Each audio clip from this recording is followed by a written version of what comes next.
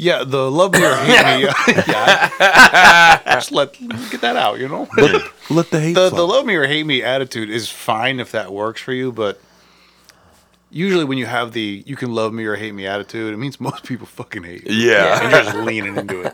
Yeah. You're not solving Yeah, anything. it's not a new personality trait that you've discovered. Yeah. A lot of people have been like, "Hey, man, not a lot of people like you." Yeah. And then you're like, "Love me or hate me, bro." Yeah. It's like, is oh, what well, it they is. hate you. I just told you. To each their own. Yeah. Anybody who's like they either love me or hate me, they hate you. Yeah.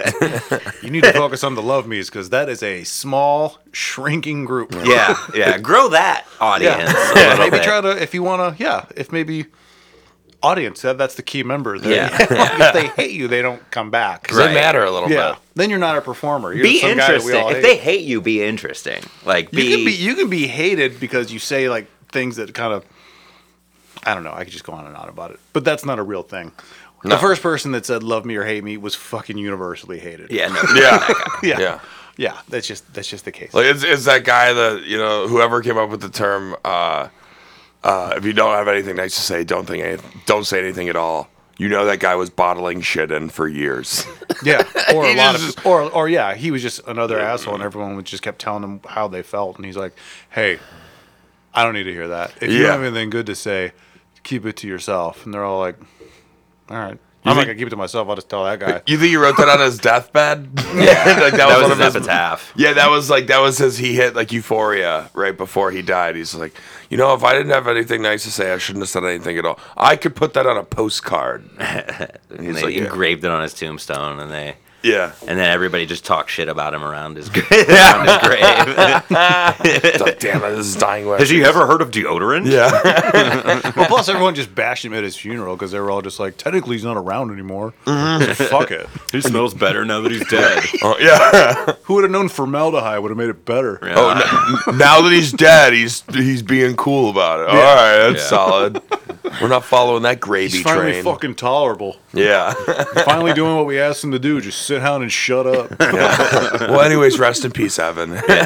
Miss you, great bro. journey. Oh, the mic's still on. Shit. Yeah. So we have a guest, as we always do. Yes. David Horning. Thanks for coming, man. I know this is kind of last minute, but Brian and I literally had 3 episodes fall through in 7 days, all for like various reasons. Like one was a possible COVID, one was a reschedule due to a family thing, one was because we didn't want him anymore, and so it's like, oh god, I really kind of need to. And I was working on a couple, but no one was like, I can't do like Sunday or Monday, and I was like, now I need somebody who I don't really have to tell anything to. They can just show up. So I was like, oh. You and I had actually spoke a little while ago about a couple other things. I was like, I'll check, see if David's available. And you were. So I wasn't really worried. I was like, cool, because I don't have to do any prep for this. Oh, Which is okay. the best type of I did. episodes for me. Oh, yeah. I mean, prep in terms of like, it's a little easier because we've already done this. You've worked shows with us, like live shows, and you've been on before, and you have your own podcast. It's not like trying to walk someone through like, hey, man, maybe keep your mouth in front of the mic. Or, hey, you know what? Stop saying shit about Serbians. Like, we don't have to tell you that because we know you're going to say stuff about Serbians no matter what. Right. No, And I had that's- an entire yeah. diatribe planned. that's like, fine. let's talk about the Albanian genocide, Yeah. shall we? Finally, David's been wanting to talk about it for months. 125 episodes, and we're finally getting Yeah, there. I have a very niche set of knowledge in my brain that I want to share. There's with a you very guys. specific audience that Yeah. goes to David's shows. Yeah. Any Albanians in here? Yeah. Good. They're like, I hope he talks about the genocide. He's been needing to tell the truth for a long time. been I mean, eating me it's a out, baby. rabid fan base. Believe me, they are dedicated. It's like goth Twitter. You don't Yeah. know they're around. Then boom, they're like, hey. Boom, just there. They have a billboard in every city. Is it the Albanian genocide? I forget what it is. Is it the Serbian genocide? I don't know. Unfortunately, involved the unfortunately, Serbians. there has been a few genocides. So I don't Probably on think we'll both have to- sides, to be honest. There's definitely been a Serbian one. Yeah. Yeah. Everybody's which is why it's weird that David's so against them. It's like that's like somebody's that's like an entire ethnicity's like bangs phase. Everybody has a genocide phase. When Going did you- through some shit, got to kill everybody who's not like me. They don't want to talk about it, so they refer to it as, when did you have bangs? Oh yes. And they're like, 1870 to 1943. 1936 to 1945. Yeah. That's my awful German accent. I don't know if they had a genocide. They were more of the proprietors, you know? Who, the Germans? Yeah. Oh, yeah. They have a bad track record. They go all or nothing. Well, I mean, but, you know, it was just that one little, well, you can call, I guess, that's their bangs phase, too. Yeah. Yeah. But they were giving people bangs. Yeah, No kind pun of, intended. yeah. Instead of a bangs phase, it was a pajamas phase. Free tattoos. That's not what we're talking about today. No. No, we're not. So, like, I don't know. I put a story out a little while ago because I assume everyone knows this because they have plenty of time to listen to podcasts because no one's working. But one of the things that we were talking about a couple weeks or months back was doing some more, like, podcasts about the basically what's been going on in the economy, especially in the workforce. So, quick summary for anyone that's not paying attention. There's a large number of people. The unemployment is higher, but it's not due to lack of jobs. It's due to lack of wanting the jobs that are being offered for a wide variety of reasons, which we'll get into. Yeah. But you had actually responded and said, actually, that'd be something I'd be into because you do this a lot in your... I don't know if I want to call it your side gig because I always think of you as a comic. That's my main gig, baby. That's your main gig. Yeah. Okay. Yeah. But that's kind of your main. You do a lot of speeches in terms of things like with a lot of different, corporate companies and different businesses that like to kind of guide. Well, walk us through like kind of like what that entails. It's all over the place. Basically, my whole idea is I believe people should enjoy their work. Sure. Not just that, but like we're biologically predisposed to make one another better. And then by applying a title like job or, another day, another dollar, like just doing this to pay the bills. If you don't like me or hate me. Yeah, right. Yeah. Yeah. Which actually might apply more right now. The guy who decided to start calling them jobs. Yeah. He was one of those. So a lot of people talk shit about him. Yes, Steven. Yeah, Steven. And sadly, Jobs. I think what's going on now is that another day, another dollar is becoming a little too literal. Yeah. And people are like, I need to make more than a dollar. Yeah, it doesn't matter. Another day, another $15. That's not even enough anymore. Yeah. So my whole mission is kind of redefine what work is because we're genetically predisposed to want to help one another, but then you attach this label to it, and then that gets lost. It becomes, I'm doing this to put food on the table. Yeah. And it's like, no. Why are you putting food on the table? Because the people who provide the food want to put food on the table because you're contributing to something. Like it's like we lose the humanity of it by attaching like job titles and coming from the service industry. A majority of the people that I work with are people who are like, oh well, that's not my job, so I'm not going to do it. And it's like, dude, you're standing around like. Go clear that dish off of that table or go help the dude in the dish pit who's struggling and we need dishes on the floor. Like it all contributes to one another. And so if people aren't enjoying what they're doing for a quote job, like they're not going to be as good at it. That's going to carry to their home life. Their relationships are going to suffer. They're going to be that dude that people are like, thank God he's gone. Like, the funeral, close the book on that dude. Get him out of here. Like, and it just becomes this sad like cycle that. So basically, what I do is I go through the lens of comedy. So comedy it's a way to explain our humanity in a way that connects with audiences that makes them laugh, and if more managers, if more executives had that mentality when it came to approaching problems and difficult employees and just the day-to-day, this doesn't mean like you're funny all the time. It means that you're open to the fact that things can be funny if you make that choice. And so like in the same way, like I get stressed out about stuff, but I have the wherewithal to eventually be able to like talk myself down, be like, no, this is material. If it's material, I can do something about it. Whether it's write a joke or like actually do something. And so I want to teach people that kind of mentality. If this is benefiting me, it can make me happy. I don't need to be all negative about it. I can change my mind and my opinion on it for like time being. Yeah. There's a lot to unpack there. Like you mentioned like, one of the very first things you mentioned was liking what you do, which seems like a very simple concept, but it's incredibly complex. Yeah. Just because you throw in a couple variables in terms of, financial responsibilities, bills, debt, family. I mean, we're going to touch a lot on like just financial anxiety, which I greatly Family suffer. pressure. I greatly Yeah. suffer from. Oh yeah.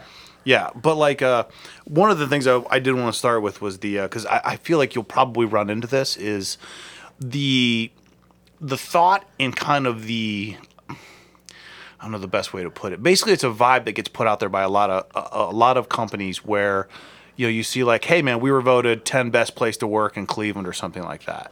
I can't speak for every company that is on that list. I can speak for a company that I worked for that was on that list. And it's bullshit. Like, it really, really, really is. And I'm not saying that because I didn't enjoy working there, though I did not. I was actually part of that survey, and I saw the way it was done. So essentially what they did is, just, like, the place I was at the time had about probably 3,000 people that were working there, probably about 500 at the corporate location. This is when I lived in it. It's InfoStation. I don't fucking care. Yeah. And I don't work there anymore. Yeah.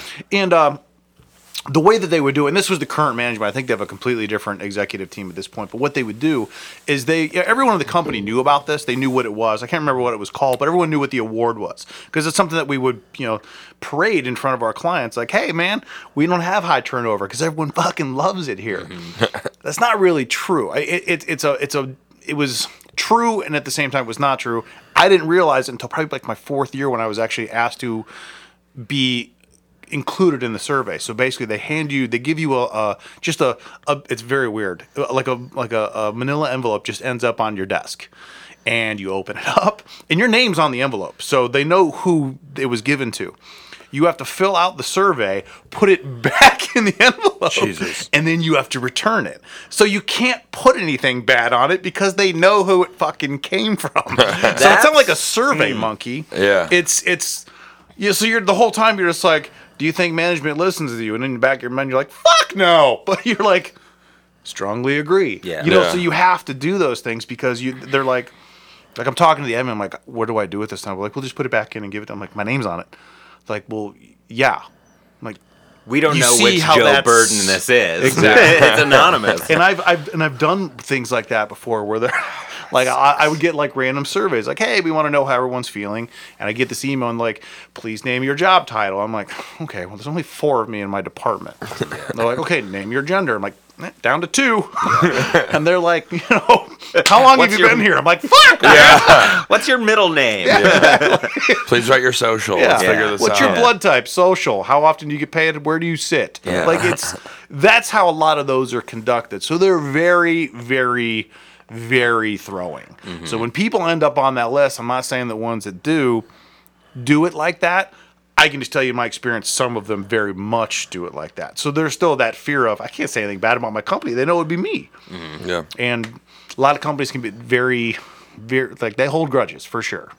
And that's what's holding a majority of companies back. Yeah. Is like, tell us what we want to hear, and it's like, you should probably hear what you don't want to hear, and then do something about it. Yeah. And then more people will fill out that survey and be comfortable saying, you know what, this could be better, and then actually address it and do something. And those are the top workplaces, like the ones where even though I host a lot of comics on my podcast, I also host like CEOs of some of these top workplaces, and I do my research. I listen to podcast episodes they've already been on. I look into their culture, and I look into their Glassdoor. I look into their blog posts.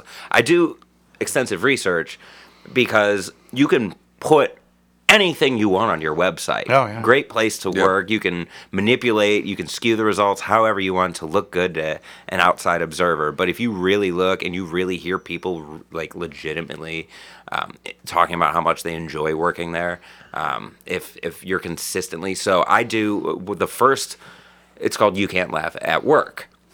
And the first CEO that I brought on, actually, I read about them in a book. It's a PR company out of New York. They require stand-up comedy training as part of their onboarding. And what that does is, number one, it gets people uncomfortable. But number two, everybody in the room, from the CEO down to the newest intern, has done it. So if you are terrified of getting up on stage in front of people, you can look out and see everybody rooting for you because they have been in your shoes. So without even working a day at this company, everybody has this one thing in common that got them uncomfortable. And instead of like, where do you come from as like the starting conversation, we have common ground immediately. And it's something that no other company does that I know of. That's fantastic. Yeah, very and they're intimate. consistently on top workplace lists. And the thing that struck me about my interview with him was he said, I am open. I display my mistakes, my vulnerabilities. And so that's what I look for when I bring on a CEO, because as a comedian, that's what we do when we're on stage. What makes us uncomfortable? What did we fail at? Where did we fuck up? We get on stage and we share that openly with an audience. What if more executives did that and like asked for help versus like, no, I have all the answers. And that's why there's a big gap in people who are happy with their jobs. And there's not really a gap. No, that's why there are so many people who are unhappy with their jobs. It's because they work for people. Growing gap. Like there was a lot of, well, first of all, I would 100% apply to that company. And I bet you, aside from just that, which is kind of a unique and cool and fun idea, you already know that the person applying already kind of knows it. Because getting a new job is kind of it's a crapshoot. You don't really know. I mean, I can tell you stories, people I know that left the company that I was working for at the time, and like I got a raise to this place and this, and they get there and like, turns out the job description was complete bullshit. And it turns out that I'm like doing this, and they had to quit after like 3 months and come back to the old job. But something like that, I think, aside from just what it does as far as like it's a very disarming practice to even come into the company, I think people would embrace something like that. And you're already getting somebody who wants to work for you, which that's the hardest thing. It's not even just, it's the second hardest thing. The hardest thing is getting someone to work for you. The first hardest thing is getting someone to continue to want to work for you. Yeah. And that is very difficult right now. And there's a lot of reasons for it. Yeah. The employers had a lot more power before COVID. I'd say a lot of people like, oh, I'm just not fucking going back. Right. You're lucky to have a job. Yeah. Yeah. That was the mentality. Some of them still do. You know, I know with what's happening now, I still think, I was talking about this with Jacob Holland over at Gordon Green, and we were talking about that, you know, too, and I think it's gonna vary. Fast food, I really don't know. I think fast food's just going to adapt. I know there's a lot of McDonald's, but that are posting like $20 an hour. I don't know if a lot of them are doing that. A lot of them are still super short staffed. I think a lot of them just won't make it. They're going to go the kiosk route. Yeah. And they're just going to adapt. I think it's a bad way to, not a bad way, but I think it's an incorrect way to think that if you work at Burger King, McDonald's in the next 6 months, you're going to be making $20. I just don't think that's going to happen. Yeah. It's gonna shift to automation. I mean, the writing's been on the wall for a while. The past 2 years, we've accelerated probably 10 years as far as. I mean, 10 years from now, without COVID, we'd be having this conversation. Why is everybody leaving their jobs? And it's really been too many companies ignoring the writing on the wall, whether it's AI and like new technology, but also employee-driven concerns. Like employee engagement is becoming a very important topic. I've been harping on this since I started speaking back in 2014. I found an infographic. Not an infographic. I found like a screen grab in my phone from 2016. Like the number one thing that's gonna keep people at your business is treating them like a person and like fostering a positive culture. Yeah. Because anybody can offer you money. If you're paying around industry average, that's fine. The thing that'll separate you is your culture. Now, what's that? What is culture? That's a question that like so many companies that like InfoCision, the bigger companies that are like manipulating their employees to respond to surveys in a certain way. How many times do they use culture in a sentence? Because the more you say the word all culture, the time. Oh the my more God, you say all the the word time. culture, the less I think you know what you're talking about. Yeah. So Culture. After a while, culture became the same word as orgasm. I just don't think it's real. Yeah. But no, but that is. Yeah, you can't use sand to build a good culture. You gotta lube probe the conversation, and that's what culture is. Let's ease culture. it in. Yeah. Ease into it. Let's do some weird shit. Yeah, I'm not talking about the same thing anymore. No. But This is Dr. Seuss. That is Yeah. something that companies love. They're like, well, the thing about our culture is, and you're like, something real bullshit is about Yeah. to come out of this person's mouth. Yeah. And like you'd be sitting there with clients and someone like an exec's just like, well, the thing that's different about our culture, and like, that's not fucking true at all. I know everyone hates it here. But you can't and this was a decade ago. So there was a lot more fear. I think I don't know if there's more fear or less fear now. I truly I'd say don't less know. fear. People aren't afraid to be like, you know what? I think I'm happier not doing anything for 2 months. Well, I'm just I gonna think in leave. the last 6 months, I think, but I think even like COVID, I think generated way more fear because then everyone got a very, very, very sharp reminder is that how dismissive a lot of places can Yeah, be. it got fear from workers and Yeah. higher ups So because people were higher ups are very- like, I could lose all my workers. Yeah. And I should have lost them technically like a few years ago, because they weren't happy.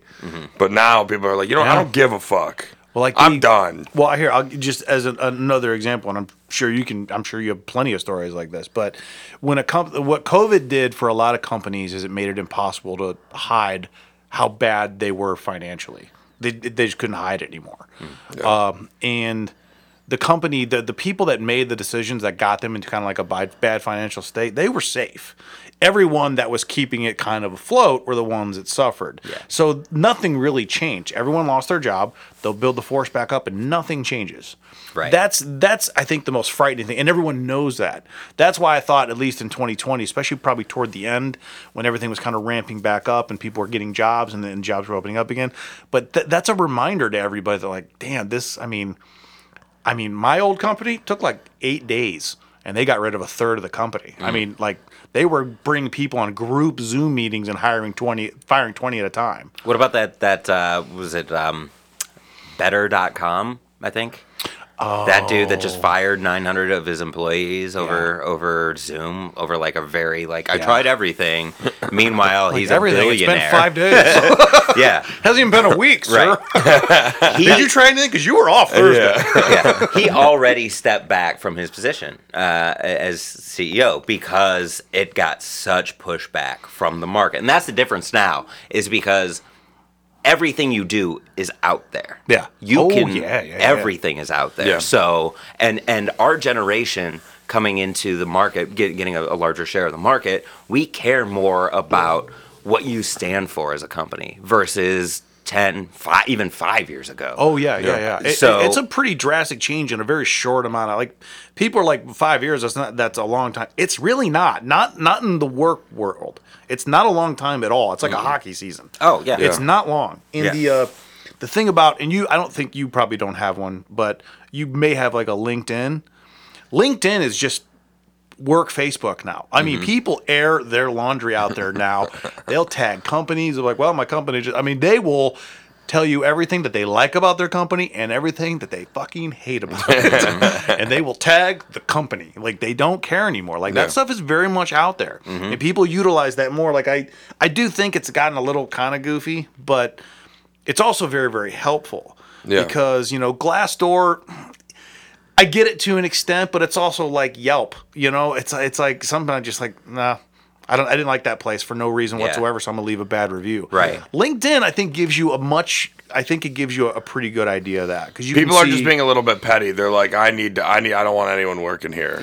Because they still need to look good on LinkedIn to prospective employers. Totally. Because they're going to look up your Yes. profile when you apply. And so if you're on here talking shit about every company you've ever worked They're for, like, red flag. You're not getting Huge. hired. So it goes both ways. And I understand the red flag too. It's like at one point it's like, how was everywhere you worked the worst Yeah. place you've ever worked? You might be the toxic Because one, I buddy. get that. Right. I do understand that. But also, if you see somebody on there and they worked at a place for like 9 months and then they're somewhere else, as an employer, as anyone, I'm just, and people on LinkedIn are open. You can message that person and be like, hey, I've been interviewing this place. Why are we going there for like 7 months? Like, oh, it's fucking terrible. Yeah. Like, people are very open about sharing about that. They'll give their actual experience and their actual opinions. So Yeah. Yeah. it's it's really added another layer to the hiring procedure, which has become so difficult for companies lately. Sure. yeah, I don't know. I don't know. I don't know what to do with a lot of those things. When you do speak to like, obviously these are going to be a little bit interactive when you're actually talking to a lot of these businesses and companies. So. Yeah. Like, what are they saying to you? Like, when they're talking about that, like, are they receptive to these things? Obviously, they're going to be receptive on paper, but do you think? I still think the execution is super lax, and not that they're not trying. Every company, most companies now have some type of an engagement officer or something like that. But again, in my opinion, they're not very good at what they do. And I'm not saying that I could do it better, but some of the things that they're using to engage, and just like, I don't know, you really should have been doing that the whole time anyway. It's like assigning a time to someone's shift. It's like, I think you already should have done that. Yeah. It's odd. I appreciate the basic. effort, but for me, I feel like the effort is just for the surface, so everyone can see that they have it, Yeah. not because of the substance inside it. The companies that have set themselves apart are the ones who ask for the opinions of those who the new policies are going to affect, and then act on what information they're given. So you can send out a survey and then be like, see, we asked, and not do anything about it. And people are going to realize that. Like, if enough people respond with the same thing and nothing is done about it, Yeah. it's a problem. But really, the people who are running your company are the ones who are front facing. They're the ones who are talking to the customers, the clients. If you do something, so my girlfriend works for a local restaurant chain, and last Thursday they got an email saying, hey, we're going to be open for lunch Monday through Wednesday of next week. And they didn't ask anybody, like, how is this going to impact your staffing? How is this going to impact, like, people are taking vacations for the holiday. The heaviest vacation travel time of the year. Yeah. And COVID is happening, Yeah. and, like, how are you going to be able to staff this? No, it was just an edict from the top down without any input from anybody. The companies that are setting themselves apart are the ones that say, hey, what do you guys think? And actually do something about it. Yeah. And it's like... That would be like going to an improv show and they're like, one word from the audience, and someone's like doorknob, and they're like camel toe. Got it. Yeah. What? No, that's not what we want. And then the audience is just like not paying attention the rest of the time because you already lost their trust right Yeah. away. So those are the companies that are really, they're doing better, and if they just started doing it, good, it's about time. But if they've consistently been doing it before this, then they're ahead of the game. They're ahead of the curve. Those are the companies that people want to go work for. Those are the companies that aren't having a problem finding people. Again, too, like, you have to offer a path forward. So if you want to hire somebody, it's not like this is a dead end job. Like, if you do this job, if you do these things, you'll get promoted to this position like this person, and you can have a conversation with this person. There's an open line of communication there to get, like, advice and feedback and things like that, and all the way up to the top. Like, if you set the time aside, you can have a conversation with somebody who's on the board or somebody who's a few levels ahead of you. And so just being human, like, on that level, Yeah, is just, like, and that's one changes that, everything. That's one that I think that I think Glassdoor, LinkedIn, word of mouth, whatever. I think that's the one that I have heard the most throughout my entire career, is a disconnect from whatever you want to call them, the people actually doing the work. That's not the best way to put it, but basically your day-to-day employees that are kind of keeping the day-to-day operations going, and then the executive staff. There always seems to be a disconnect between those two, no matter how much information you actually can relay there. They feel like they're like, yeah, I mean, you give me an outlet, but you don't do anything with that information. Yeah. That's one I've always thought was the biggest pitfall, because I've been in rooms, now that after a while I've started being in some of those rooms with some of those decisions, and you would hear things just like, well, I didn't know this was a problem, and 5 or 6 of us in the room are like, how the fuck did you not know that was a problem? Yeah. I know we've talked about this, but it's not a problem that they wanted to acknowledge at the time, and now they can't. And again, then you have that fear sets in. No one in the room wants to be like, nah, we told you this like 5 times, man. They're gonna get out of this room. Yeah. That's that fear portion of it, and it's I don't know a way around that. I really don't, because I've also kind of always thought that the people that get to the top of, like, especially of, like, large successful companies, I think one of the reasons that they can is because they do have a switch that they can turn off to make some super hard decisions to make the play successful. Yeah. Yeah. And that's not something a lot of people are equipped with. Yeah. And not in a bad way. I just don't think that's. I just think you have to have kind of like a cutoff switch to do some of the things you have to do to run a place like that. Yeah, it's a balance. I mean, you have to have that, but you also have to be able to connect it with your, like, you have to be able to have those conversations. Yeah. If I'm going to lay off 900 people on my staff, I have to be open to the idea of having a one-on-one conversation with every single one of those people. Like, Yeah, you you gotta don't have have the- to have that conversation. That's absurd. But if you're not willing to sit down one-on-one and look somebody in the eye and say, hey, like, I got to let you go. We're not doing great. And then take the heat from that person. If you can't do that, like, I don't know, you have to be able to bomb in comedy. You have to be able to bomb in life. You Yeah. have to be able to bomb whatever it is that you're doing. And you have to do it more than you win. And that's what I want to see from somebody that I want to work for, that I want to work with. Like, what I do, I freelance, so I can pick who I work with. I'm not going to find a company that I had a conversation with the head of HR at a tech company that does a lot of government contracting, and their CEO does not believe in, like, mental well-being of their employees and things like that. And that's not somebody I want to work with because like that's, I can already tell what direction that company's heading. They're doing okay now, but down the road as they continue to grow and try to scale up and hire new people and double their workforce, like, your turnover is not going to be great. Oh, that's It's like a relationship. It's like, yeah, I could get a It relationship is. with her, but I've already been with girls like her. Yeah. And it didn't end well. Yeah, I mean, break it down to that human level. You can like, apply that. You can apply that level of thinking to a lot of different aspects of your life. Because, like you said, you're going to learn a lot more from the things. Like, you get in that scenario again, you're like, oh, this is oddly familiar, and this is what I did last time, and that did not work out.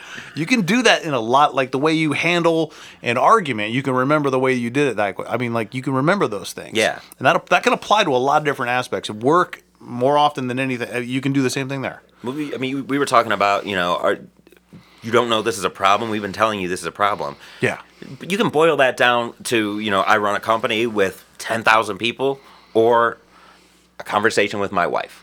How many times does she have to tell me that she hates the way I, like, that I clean the kitchen? Something as simple as that, and you ignore it over and over again. That could be the straw that breaks the camel's back one day. Mine's the way what I mean? argue, by the way. That's Yeah. the thing that and I can't stop. Oh, yeah. No. Like, I don't make my point first. I mock, and then I make my point. Yeah. And Oh, I yeah. usually lead off with, all right, calm down. Yeah. Right? And she fucking hates that. Right. My girlfriend calls out a passive aggressiveness that I didn't realize I had, and then she's like, "Why are you being passive aggressive about it?" And I'm like, "I'm not."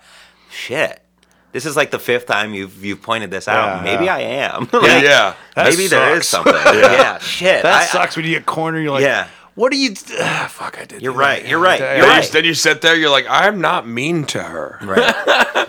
But she says I'm mean. Is she trying to win the argument, or Yeah. is it a real thing?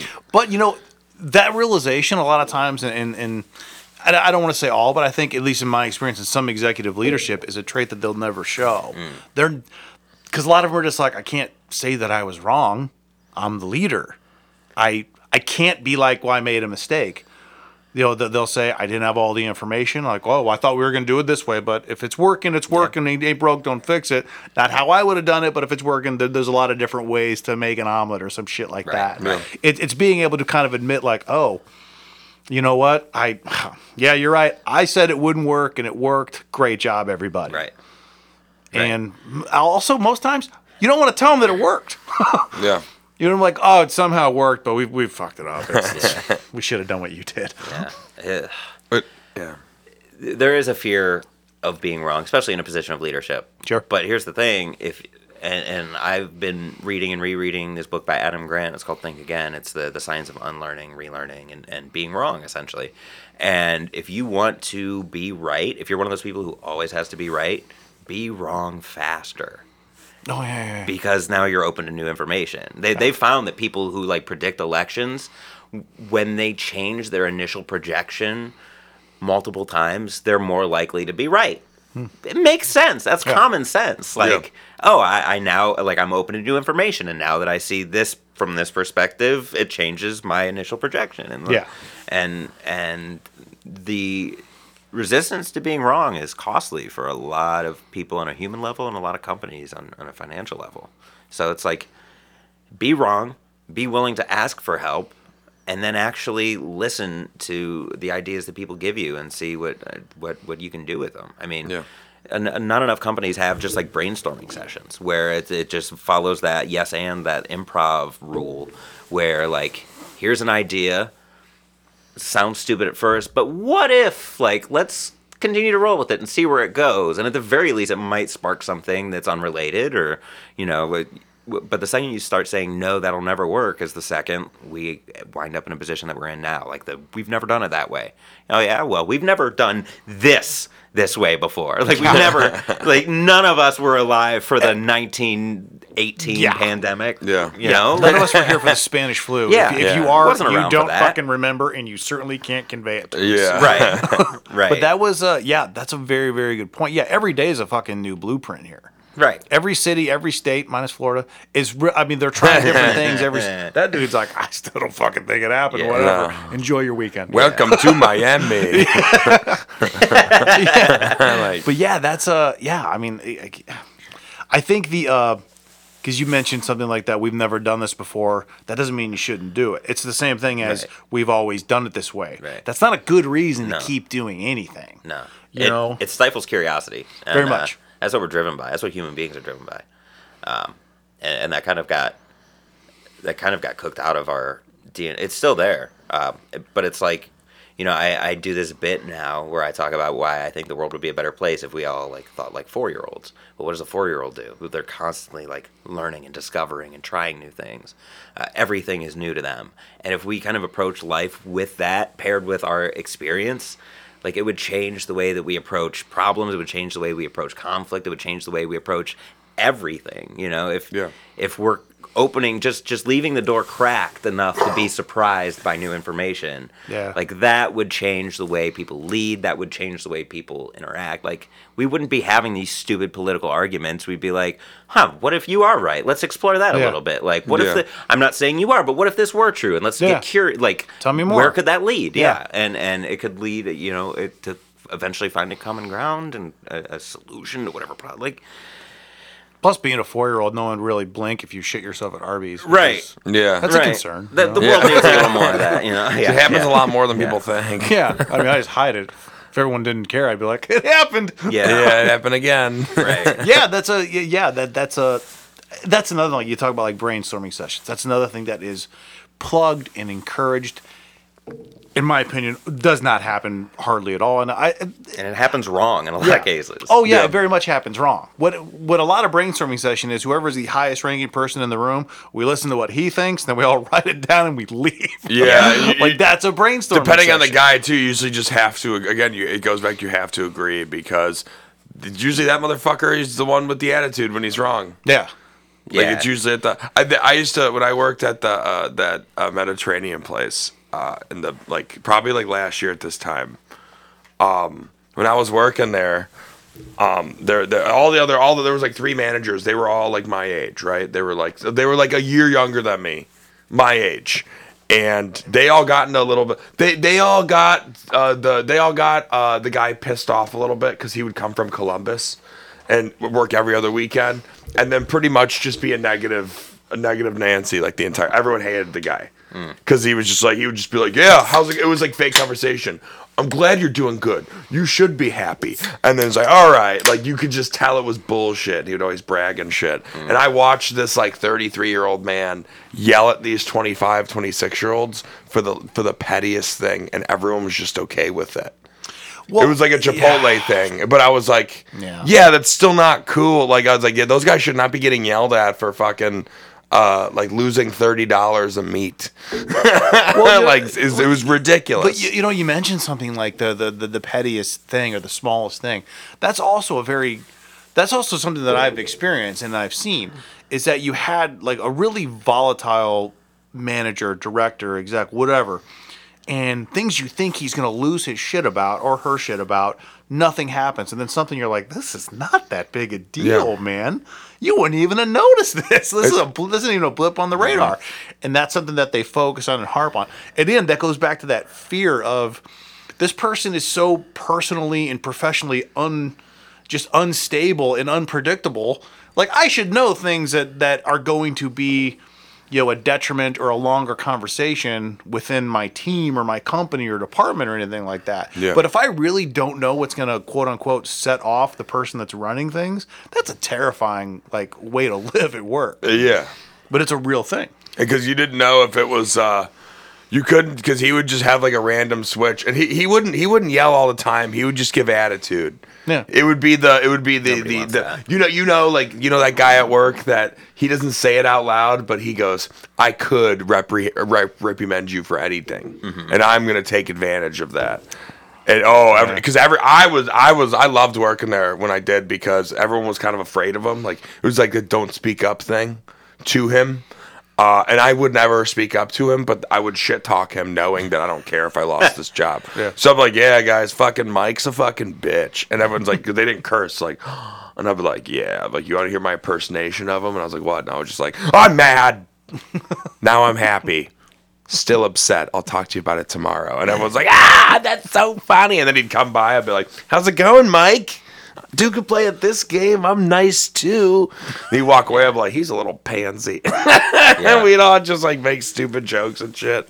But yeah, people are still. We've all been there, man. I left that job, and everyone they were still on that.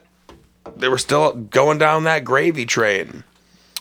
Yeah, because you actually, so you didn't leave this job with no other job, but you actually, Almost. at a level, you did, because you left. I went back to my old job. But you left the job that had benefits, which is huge, to go to a job that did not, because you were just like, this is just, a lot of it was treatment. I know you used to tell me a lot of things about that. Yeah. But I mean, it was the treatment of, there were just a lot of cases where even you're telling me sorry, this happened at work. And I'm just like, they're really taking advantage of you. Yeah. I don't even know these people. Yeah. I can tell you that they're taking advantage of you. Yeah. And it's a super common thing. Yeah. And I don't know, they're running into that now, and they're feeling that pain. Some of them will have to change. Some of them are going to push through, and some of them are going to adapt, but adapt in a way where they don't have to change. It's adapting without changing. I know it doesn't make a lot of sense. It's a temporary facade. Yeah. Right. It's adapting where it benefits them and not the worker who doesn't want to come back anymore. Because they're I don't know why they don't want. Everyone's lazy. That's the only reason why. Yeah. The only reason anyone doesn't want to work is because they're lazy. Yeah. Some people. Yeah, it's funny when employers have that mentality. Again, they're not open-minded enough to be like, no, how did we lose all these workers? But it's no, we didn't need them to begin with. It's you did. Yeah. It's like You still nobody do. wants to work. No, nobody wants to work for you. Yeah. No one wants to work for you. Yeah, Wipe off the mirror a little bit. And this is where it gets a little, and I think a lot of it just people just don't know how to maybe convey the thought, or it's such a volatile topic that anyone says anything that they don't agree with, it kind of turns into a real head bashing session. But what do you think about not everyone's lazy? That's not true. Are there lazy people? Of course, there were always lazy. There were lazy people way before COVID. Okay, we got plenty of them. Yeah. But you got to also think that the people that are in this group of people that are refusing to work anymore are people that used to be in 2-income homes with multiple kids, and what they've done is they've adapted the way that companies are trying to adapt now. They're like, look, mentally, one of us is going to lose it. Who has the more stable, better job? Not even necessarily financially better job. Who has the better job where you don't want to bang your head against a concrete wall every single day? And then we can make things work. We'll, drive Uber. We'll just, cut back on stuff. And they're figuring out ways to financially to make the household work without both of them having to go to work each day. So I don't know. Does that come up in terms of the hiring discussions, the hiring challenges? Is that something they discuss when you're at these, or does it, or are you mainly just focused on the workers that they currently have? That's where my focus is. Yeah. But there is a such thing as good turnover. Meaning somebody, there wasn't room for them to grow at your company, but you gave them a recommendation to work at another similar company, or maybe their wife got a job across the country and they're moving because that's something that she's always wanted to do, because the market is now open up they can find those jobs. You Yeah. can work remotely or whatever it is. Yeah. You can live wherever you want and work remotely. Like, people are doing that. I'm doing it right now. Yeah, No, I'm, never I'm met my working boss. remotely too. I've literally never met my boss. Yeah. They're in Salt Lake City. I've never met him. and Zoom that- calls. and that's amazing. So what we're doing as a species is we're kind of transcending the 3D work environment, and we're introducing not location specific work opportunities, and that's not true for like manual labor. However, there's a lot more like those fast food workers. I mean, that's not a job that humans are meant to do. It's just not. The industrial era way of work actually works against our biology. When we're forced into a cubicle, when we're forced into a process, we're doing the same thing the same way, day in, day out. Redundancy is mind numbing. It is. mind numbing. Yeah. We are a natural hunter-gatherer species. And we are driven, but that's why we love like surprises. That's why we love laughing. Because when we laugh, it's like when we get a joke, it's the same part of our brain that lights up as when we solve a problem.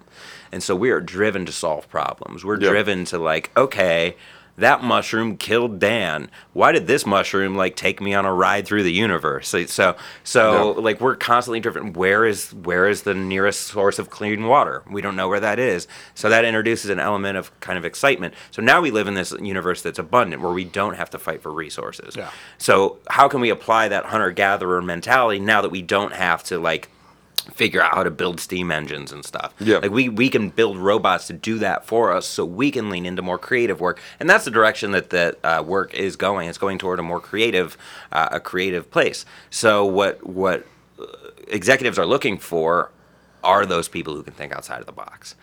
Are those people that can think outside of an algorithm? We can hire. We can pay for a computer to do like bookkeeping. We can pay for a computer to do paralegal work. We can pay for a computer to find tumors on people at a crazy high success rate versus humans doing it.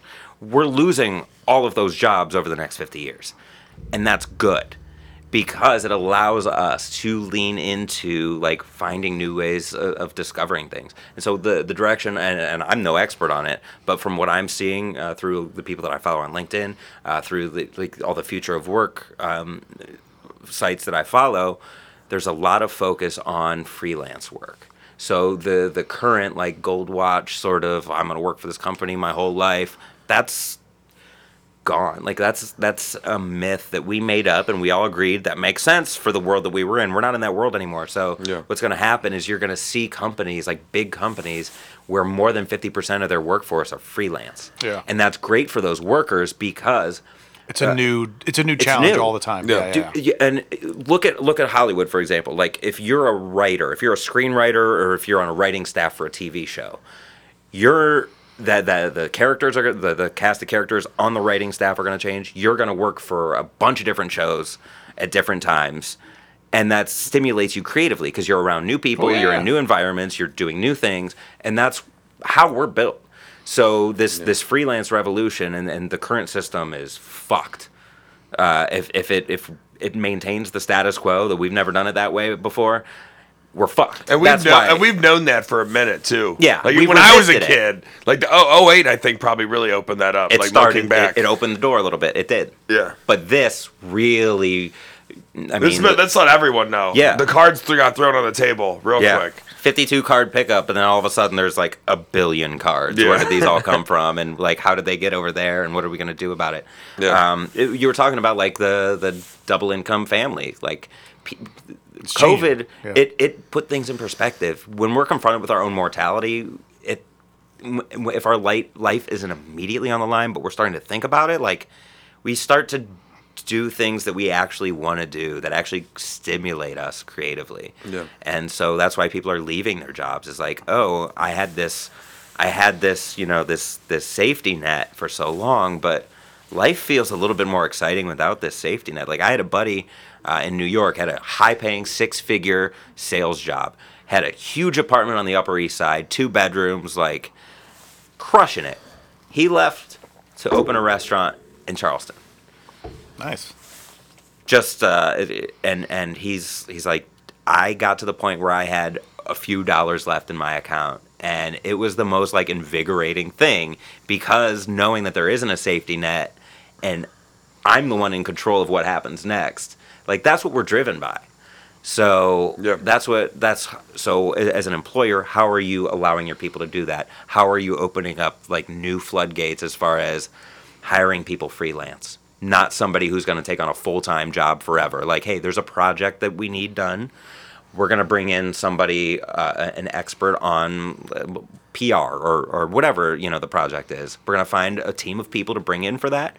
They're going to work for us until this project is done. And if we have another similar project, we'll know who to go back to. It's going to go that way. I think the marketing, PR, and I think even HR, I think is definitely going to go that way.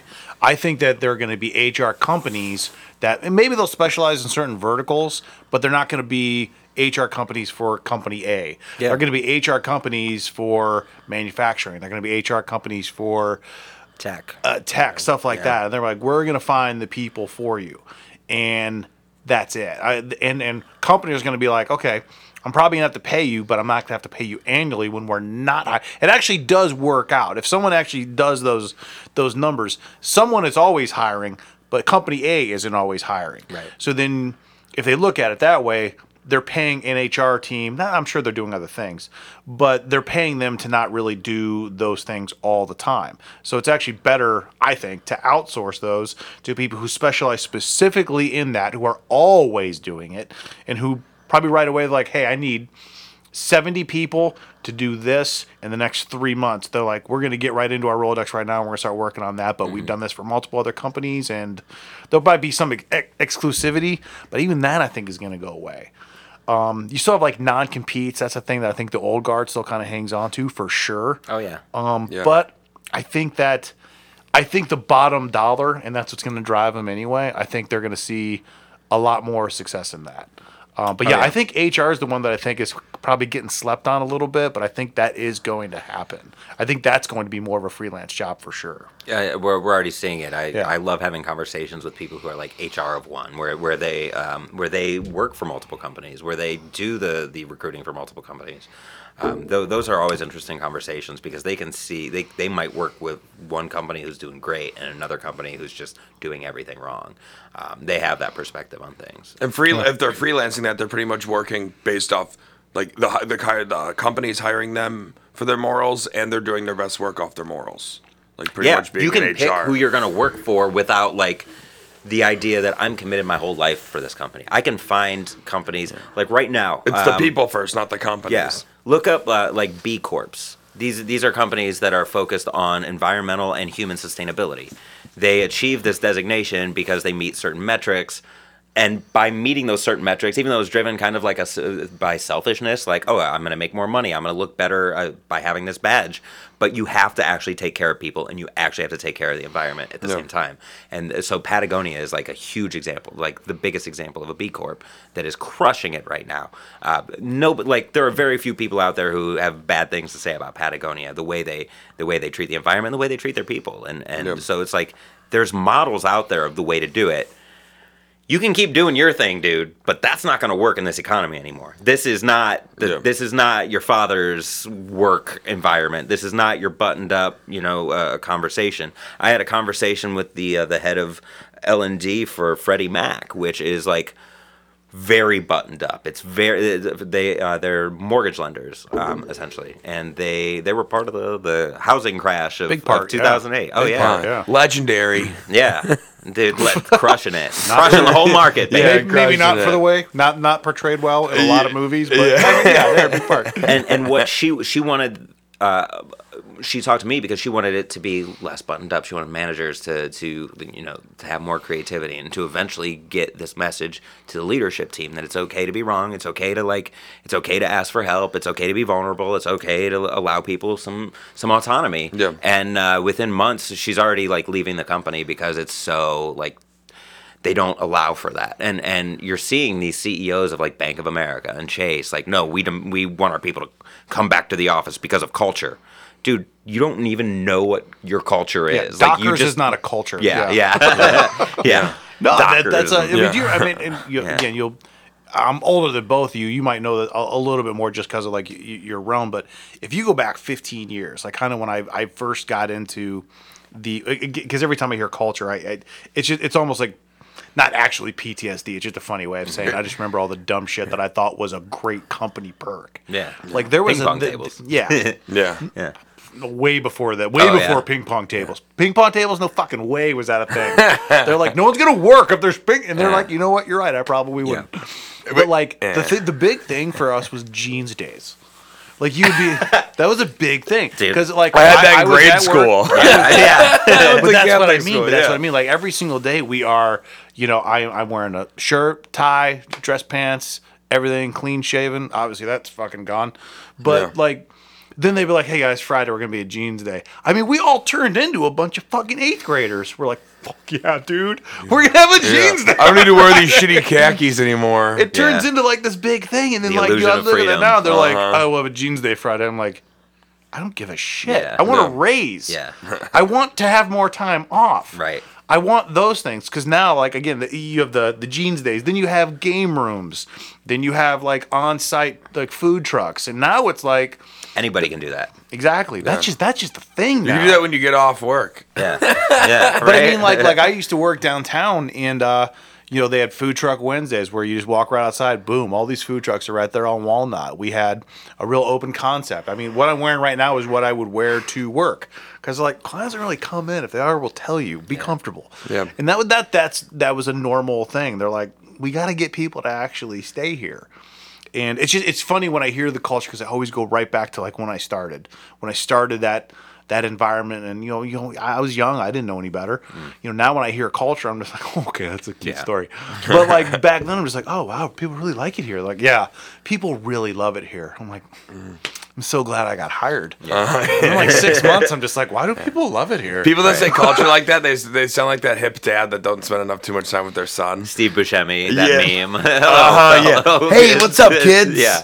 My that's what it fellow feels like. teenagers. Yeah. What do you mean you're leaving? We have a ping pong table. Yeah. Like, what? Cool. No, we'll get there's a lock on it. Yeah. But, I mean, I'll Yeah. get the key. Hey, no, I heard someone's buying Chipotle for the office. Yeah. Right? There's a food truck outside. There's a Oh food my truck. God, you have 5 minutes. Yeah, Go. you have 5 minutes. Go because we got to get back in and do all the crunch these numbers. Right. It's Yeah, absurd. It's it's- like put on the window dressing, sure, but like you're still put it on as much makeup as you Like, want. I Have as wanna- much yeah, plastic exactly. surgery Yeah, as you it's want. still a fucking pig. You're still a dick. Yeah, yeah. Doesn't matter how much Maybelline you're putting on that pig. It's a fucking pig. It's a fucking Maybe it's Maybelline. No, maybe it's you. yeah. But it's I don't know. It's funny to think about that. It is like nowadays you almost have to think. It's almost like amenities with like a car when you're buying a new car. Like nowadays you need like heated seats and those are normal things that 10 years ago. That was like a luxury sedan. Now I have it in a RAV4. Yeah. Like that's a normal thing now. Like normal things now should be, unlimited PTO. If you're going to go into the office, it's now shifted in terms of you get one work at home day a week. Now it should be one office day a week, if any at all. That's Yeah. the norm now and Yeah. should be the norm now. And it's going to keep developing. I think the jobs will keep developing. We too. gotta wait for all these companies to start selling their buildings first, because those leases are. I mean, I don't know. The only thing big that reason bums, why they the want only thing people that back in bums the me out office. about Yeah. that is just some of the retail or restaurants that are going to suffer, like the ones downtown. Like my place down there was Al's Diner. I loved it down there. Those people were so nice, but I mean, so much of their business happened, from like people on 11 lunch. to 1 when people poured out at lunch and it was just packed. So I hope places like that can make it. But like where I was, it was just all business and industrial. I mean, so I hope other stuff can maybe move in there. Maybe they will. Like I think Squire was saying that they moved their studio down there because it's dirt cheap now. Yeah. So they can it was like 1/3 the price. So maybe some cooler, more creative companies can move in down there. And because they can now it's way more affordable. And maybe Right. that can be like a second wave of, company creation or expansion or something. Yeah, like that. I don't know. the hub and spoke, I think, is what they're calling it. Yeah. Is you got your corporate headquarters, but then you've got all these spokes around the country where you Mm-hmm. can work from whenever you want. You can work from home however many days a week you want, but we have this space in your city. You know, the bigger companies are going to be able to do that. Yeah. Your Amazons and your Googles and things like And that. I like that. You Yeah. know, I do. Like, my wife likes that. My wife, she doesn't mind work from home, but she actually really she worked with a lot of friends, and she Yeah. liked where she worked, and she still works there. But she's like, some days I do miss kind of going in and just working with people. And I get that. I Yeah. do get that. It's so funny to see because the argument is like, remote work or work from home. How about let them choose when they do both? Fucking cares. Yeah, as long as you're getting the fucking job done. Yeah. And that's what a 90, like, Most let's you say have a 90 lease. day. Most of you have a lease on these buildings for like another 5 Yeah. years. Yeah. So you might as well just open it up. Right. Because realistically, everyone's going to be looked at their performance either way. So Yeah. does it really matter? Yeah. Well, you know, it's funny your though. job done. Like again, We like, don't care what you you're do. looking Yeah. at February 2020. Like, work from home was like a luxury that you earned after a certain amount of time. Yeah.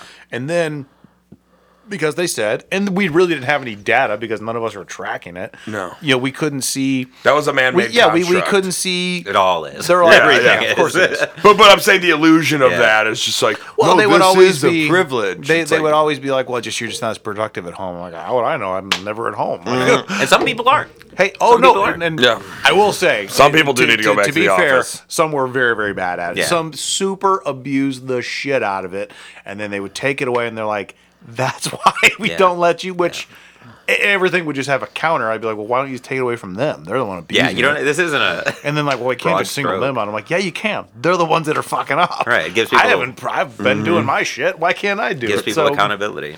But then March comes around, and if you didn't lose your job, you had to work from home. And then everyone's like, oh, turns out that we actually can do this when we're forced to. And then it was not a, you know, it really wasn't companies doing, you know, employees a favor. They were like, well, you have to work from home.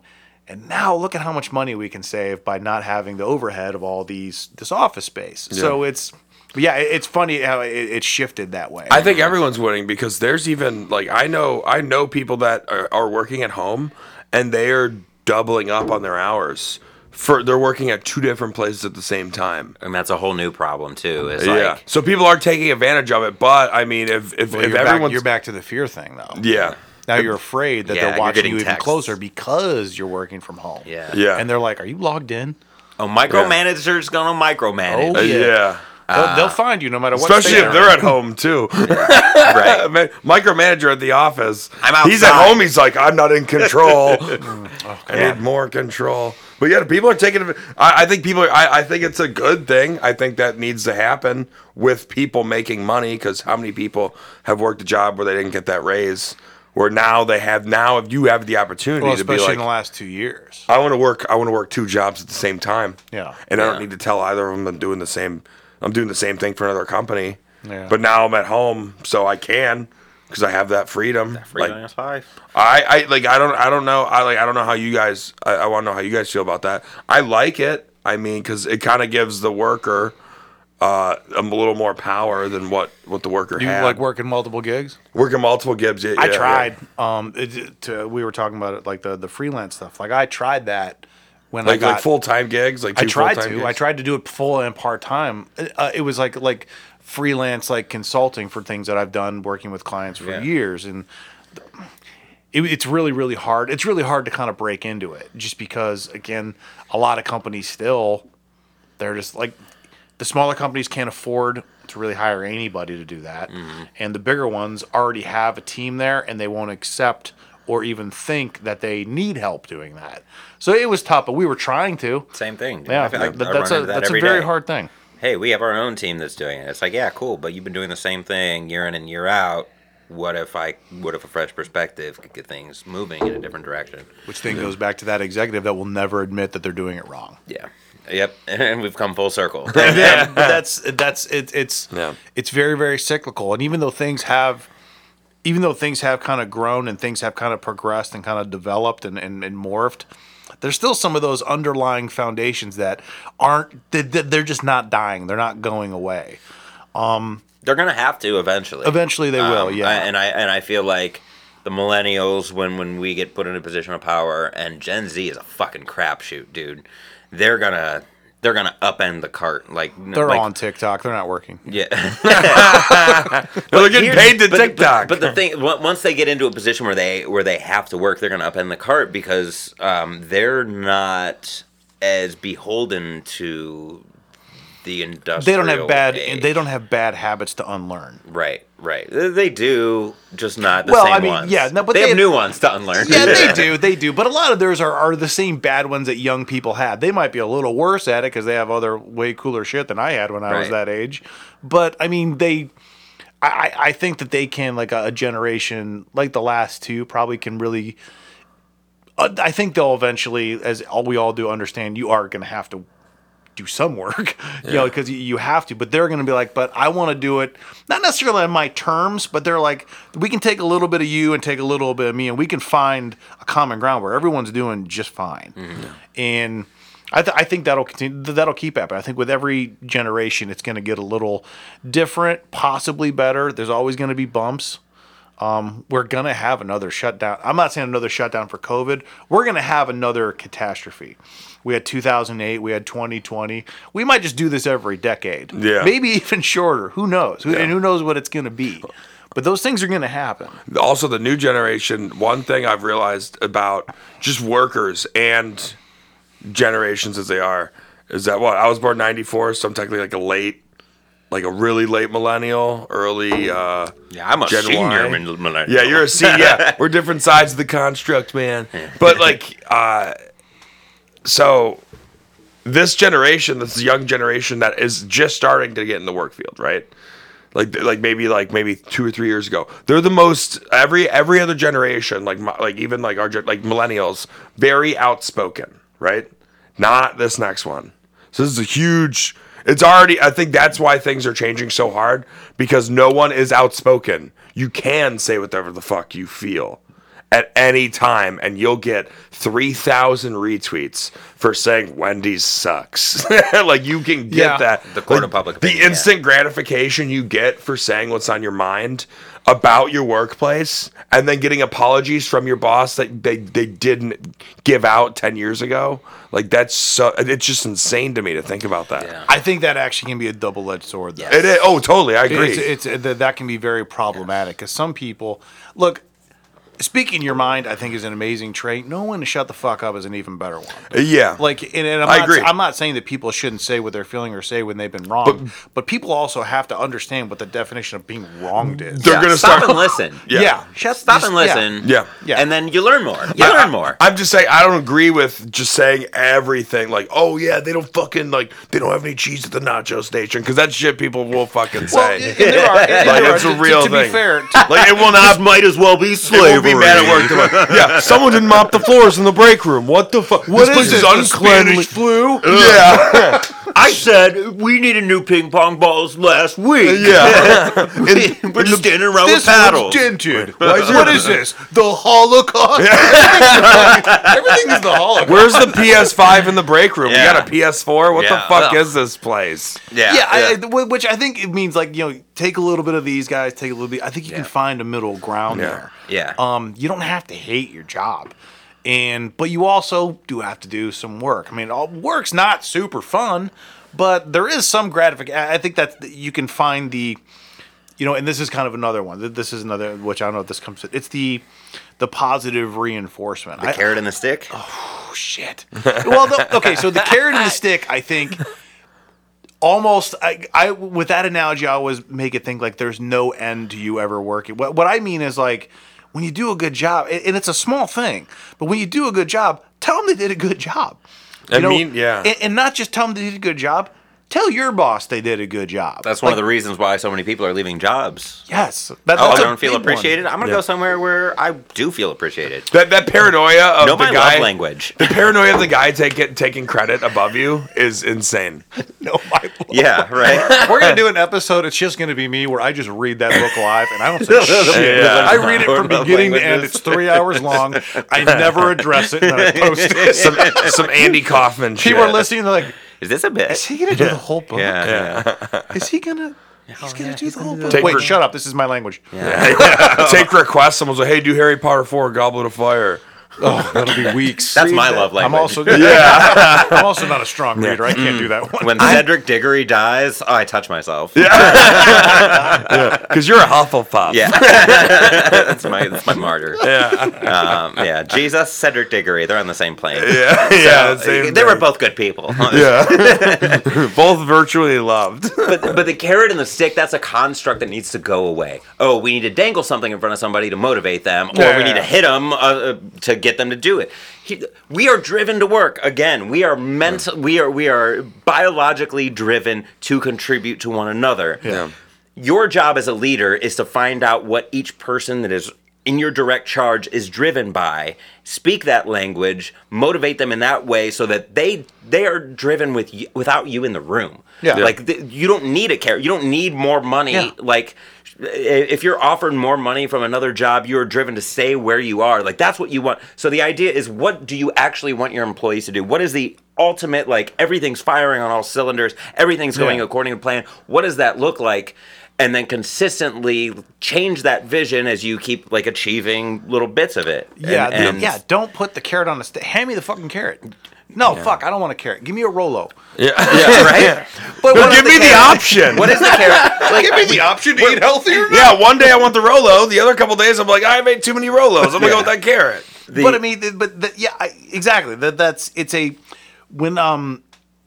When I was changing jobs, and by changing jobs, it means I was fired, so I had to find another job. Like that was. It just sounded better. Messaging. It sounded like I was in control. Messaging. Yeah. But like I was out for 3 months, and again, 3 months may not sound like a long time, but when you can't go outside and you think that you're gonna die, it's fucking terrifying. Yeah. But then you start thinking about, like, to your point, like if someone's offered more money for a job, you shouldn't just be looking at that dollar. Right. You really shouldn't. I understand sometimes the dollar amount is so great, it's pretty much all you're going to look at. I do get that. But if someone offers you, say, a job that's, say, 10 or 15 grand more, keep in mind, for any just basic math, taxes, the way that things work, yes, you will see more money in your paycheck, but take taxes out, divide that over 52 weeks, it might be another $100 in your paycheck, which, depending on, I'm not saying it's not a lot of money, but depending on where you are in your financially, savings, life, what your debt to ratio is, whatever you want to call it, that may not be worth it enough for you to gamble to stay at a job that you really, really do like, and to work at one that you like, that you think has more options for you to maybe move around, to advance. Like, that's where I still think that and maybe it's because of COVID or all that fear that we're talking about, or the way that things are managed, that the dollar is still pretty much the main thing that they look at. And like me, when I was looking, I was just like, I don't want to do this again in 12 months. I don't want to keep hopping around. I'll look for opportunities for sure, and I'll explore them, but it's not something I always want to do. I don't want to in 12 months be like, fuck, I made a bad choice. I want to find a good one that's not just money. I want a place where I like it. I feel like I'm not even being appreciated. I don't need to be patted on the back all the time, but I also don't want to live like every single day might be my last. It's just, there's got to be other traits outside of the financial aspect, even though that is a big aspect that goes along with those choices. So boiling it down to money is what most companies want to do, because it's a quick fix, and they don't have to really put much effort into it. Sure. When it comes to a little bit more money, if you are at a job where you have meaningful relationships with your leaders, with your coworkers, you're less likely to leave. If for a little bit more money. If it's a substantial amount, sure, that makes sense. Yeah, it's for your own good, and they should be happy to see you go on to greener pastures. Yeah. If it's something worth working for. But hold on, let me pull up this. I had it pulled up earlier, and then I have done 1,000 things since. Well, it's a fast-paced environment here at the Guiltless Podcast. Yeah. It's just a bunch of white men rambling. That's what it is. Stop lumping yourself in with us. You're Puerto Rican. Yeah. Stop Fuck. God. I try to hide it. You try to hide it. Did I have that open? No bueno. Yeah, no, but I don't want Donald Trump throwing more paper towels at me, okay? Yeah. All right, so I need to find this. This is edit this part out. So essentially, the Society for Human Resource Management back in February of this year was like, why are all these people leaving their jobs? Like, what is leading to this? And the main thing, and they highlighted it. They did a pie chart, and they highlighted it in red, was better pay. People are leaving for better pay. Yeah. Everything else was about culture, but they put it in different categories because it's easier to pay somebody more or offer them better benefits than to say, you know what, we have to address. Than to invest in the culture. We have to Yeah. address the day-to-day workplace experience. That's what culture is. If we want to define culture, it's the conversations that we have with one another. It's the conversations that we have with our managers when shit hits the fan. It's how we treat one another. It's baked into every single interaction. Culture shouldn't be something we're talking about as like culture. Like when Brian and I are having a conversation, we're not like, isn't our friendship so great? Yeah, isn't this benefiting everything around us? Yeah, isn't it great that we're just friends? Yeah. Like we don't have that He actually conversation. voted It's you just as one of the best comics to be friends with in Ohio. Like Yeah. top 5. The other 4 were Brett. Yeah. that means a lot to me. Yeah. Thanks. Thanks. He's never, ever, ever discussed Brett Thomas and not spoke as Brett Thomas. You have to. I think that's It's part amazing. of it. It's a part of the thing, you know. But so like, I mean that's when you and I spoke, I think it was Thursday or Friday when I knew we were going to do it. All I've been obsessing about was it was actually more the retention aspect of it. Okay. Is I've honestly probably read 20 or 30 different articles that kind of break down. It's essentially the cost analysis of keeping someone versus continuing to bring on the same, whether you want to call it the wrong person or the person that's not the right fit because it's cheaper, whatever it might be. What is it, like 90 to 200% that person's salary to... Oh, yeah. Turnover. Yeah. That's my main Turnover conversation. Turnover is so expensive. Yeah. And maybe I hate not, Apple turnovers are the worst. Ugh. Yes, you know what I'm talking about. Yeah. But and it's not the turnover, because usually a lot of times, and this maybe is part of the problem, is that part of the time is that you're hiring the same kind of wrong person over and over again, but you're paying them the same, so they don't see that in terms of we're losing money because we're paying everyone the same amount.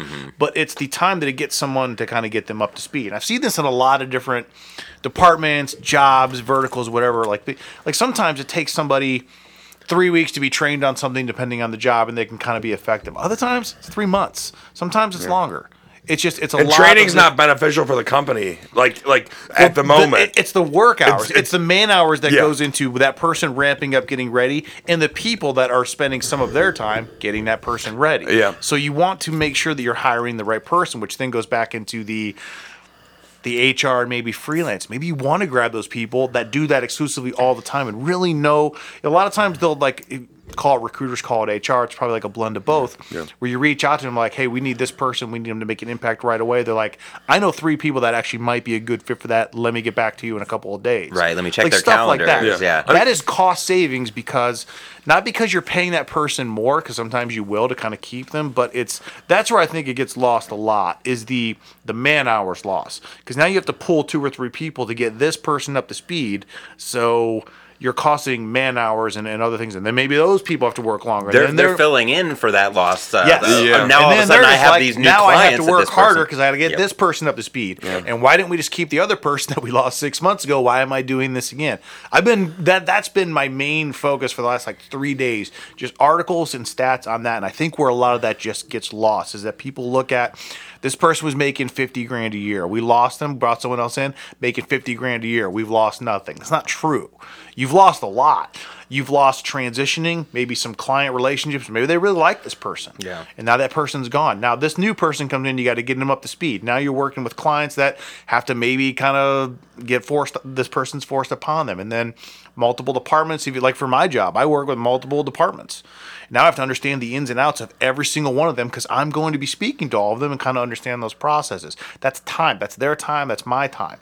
And maybe all of a sudden, a couple months later, I'm just like, to get a better job offer. I'm like, fuck, I didn't think it was going to be like this. This is terrible. Now I'm gone and we're starting the whole thing over again. Sure. It's putting the money toward someone that's going to paying more for the right person versus not wanting to pay more because you're just looking at that instant sticker shock. It's only going to be this much more perfect. Don't worry about it. That's what we're paying the last guy. Right. Yeah. You That's been my lose- the thing I've looked at for like 3 straight days. You lose somebody who's making $60,000 a year, and then you have this like candidate who is knocked the ball out of the park in this field that's looking for something new, and they want 75,000, and you're gonna say no to that, rather than you're doubling you're gonna spend $120,000 Yeah. to train somebody new. Not on and on top of that, you've got those people that are filling in for the person who left, who may have been great, but now they have all these new clients, these new projects that they're working on because Possibility they're of thrust getting into the overworked. burnout. Exactly. So now this of person 10 that used to to be 15 different performing is people. not Now performing. underperforming because they're performing too much. And now they're looking Yeah. elsewhere because they're stressed out. They don't have time to Yeah, spend with they're their like, I can't families. keep, like, and that's it's where- a domino effect. It's a ripple effect. You lose one person, it's game over. And this is so with what I do. I teach managers to have a sense of humor, which means I teach them to be creative, which means I teach them to be curious, which means I teach them to ask questions that challenge their predisposed thinking. 50 That's years what I 50 teach years people to do. ago, none of those things with a manager. It's stupid. You had to be a badass. You had to have the idea of being a badass motherfucker. Yeah, but back then it was like, that's gay. Yeah, yeah. I like how you so said it. now- How you said it. Like that's Let's so put this gay. into 2 episodes because I could talk all day. So what was I going to say? So what I've been trying to do, the biggest obstacle what I've been trying to do over the last 7 years speaking is how do I sell myself on a bottom line from a bottom line standpoint? Yeah.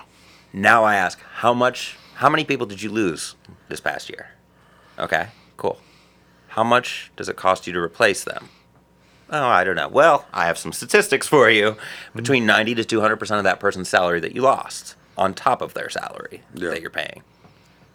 Yeah. So if you Oh, pay that's- for me a few $1,000, a drop in the bucket, dude, I am saving you money. Yeah. Well, again, kind of Yeah. look at it when I was talking about somebody that moves for $15,000 and is it worth it in their paycheck? It's the same thing.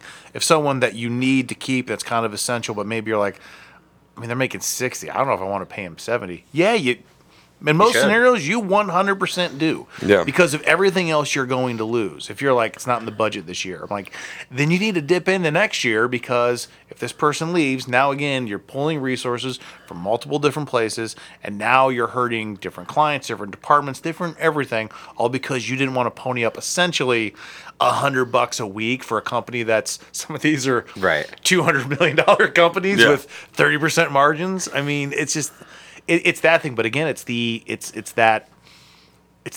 a problem. It's a cost now, and they're Yeah. not. A lot of them don't think about that, and a lot of and this goes back to maybe what you're doing.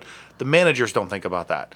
Like the managers need to go to their boss and be like, "Hey, man, I know we don't want to. I know it's not in the budget. We got to make some money somewhere to do this because." I mean, I can't lose this person. This is going to be a problem if I Yeah. lose this person. Yeah. Yeah, it's how do you speak that language, because there are a lot of old school managers. So how can you speak dollars and cents to get them invested in culture? Because where we are right now, it's a result of putting culture on the back burner for years and years and years and years Yeah. and years. Yeah. I mean, surveys, studies, from Gallup to Harris to all these respected polls to Harvard Business Review, the general consensus that employee engagement is around 1 out of 3 people are engaged by their work. And that's been the case for over 20 years. And so where we are right now is a result of saying, you know what, there's not that much money in that. We got to focus on keeping the lights on right here, right now. Yeah. Cool. Yeah. Focus on that. Do that. Yeah. But you can do both at the same time. The analogy that I use is when you ask a married couple what percentage of effort each person has to put in, it's not 50-50, it's 100-100. Yeah. So when I ask the question, this is the question that gets people thinking about humor in the workplace. At the end of my presentation, I say, all right, so what percentage of work should be serious and what percentage of work should be fun? And they'll say, okay, 60-40, serious, fun. And it's like, well, what about the marriage thing? Like, why can't it be 100-100? Yeah. So if people are having fun while they're working, that doesn't mean they're like giggling and messing around. It means they're engaged by what they're doing. They're driven by the outcome they're creating. They know they're working towards something better. They're working like. Have you ever worked with somebody and it's like a serious job and you're not necessarily having fun doing it, but then you look back and it's like, holy shit, 5 hours just flew by? That's what work should be. Yeah. All the time, no matter what it is you're doing, be cleaning shit off the floor. But if there's meaning behind it, if there's a sense of accomplishment, like, hey, if I do this, then I can do this, and then I can do this, and then there's just like a path up or a path out or whatever it is. If you're surrounded by people that listen to you, that care about you, that care about what they're doing, that are willing to listen, to you, that you're willing to listen to, if you are, and if what you're doing makes you feel good, like that's our biology. Those are the 5 things that we're driven by. Are we engaged? Is there meaning? Are there relationships? Am I happy? And is there something that I can accomplish while doing this? That's it. The other thing for me too that I think this easy. gets lost because I think people think this counts as engagement. I don't think it does. Happy hour with your team is not engagement. No. It's not. No, anybody In fact, can do that. That's a forced hangout. No, it is. Yeah. The thing that I've learned since It's an working obligation. remotely and not, I didn't realize how much I fucking hated those. Like, I really don't like those. And I'm not saying that I don't like the people that I worked with. But it's forced. I did. It sounds like, hey, we're doing happy. When your boss is like, hey, we're doing happy hour, we're all leaving 15 minutes early. I'm like, oh, fucking thanks. Yeah. I mean, could we left like 3 hours ago? That'd have been fucking awesome. It's going on a date with But a girl also- where you're like, I never want to know her middle name. But there will be times where like, hey, we're gonna leave an hour early. I'm like, let's work. Yeah. I don't really want to hang out with you. But I mean, it's because I'm not really into the job and I'm not really into that, and because I'm not really into hanging out with the manager to pretend to laugh at jokes and things like that. And that's kind of a real dumbed down version of why I didn't like it. But I didn't realize how much I didn't like that until I worked a year and a half remotely where I didn't work with people in an office, and I was like, wow, I never realized how much I really didn't like doing that. Yeah. And that was counted as, hey, make sure you take the team out for drinks. They love And that was shit. you being open-minded as a worker. Yep. Imagine if some leadership was more But that was, open-minded like but for that. me, I wasn't being open-minded as a worker. It felt like an obligation. Yeah, but It was a fear thing I'm again. saying now though, you're like, I I didn't didn't want to be like the guy that. that never hung out with the team. And Yeah. you know what's funny about fear is that in a market that is driven by innovation, which is just creativity put into action, we need people to be creative. You can't be creative when you're working from a place of fear. That side of your brain turns off, and you're just doing things. That's because- Darwinism at that point. You're just getting out of it Yeah. to just try to be happy for the sense of fulfillment. Yeah. That's a. You also It's a mentioned, construct. what were we talking? Oh, you're talking about like earlier, like one of the very first things that I wanted to shout her out just because it's funny that when you mentioned it, I thought of her immediately, but this was like in the first like 10 minutes. You were talking about like in the restaurant industry where if there's not a lot of tables, but there's a lot of dirty tables, like a waiter or something like that, would be like, that's not my job. That's the busboy's job. that's not my section. Exactly. That's Yeah. not my section, not my job. So why would I do that? At Cloak and Dagger, which is kind of emerged as one of my favorite restaurants in the city. They're the best. It's so fucking They're good. great. I really want to do a show there. I really want to shut it down and do like a late night Saturday like that. We vibe. can that'd be ask her. great. Casey might be into that. We can ask Yeah. her. But so Casey came on and she was awesome.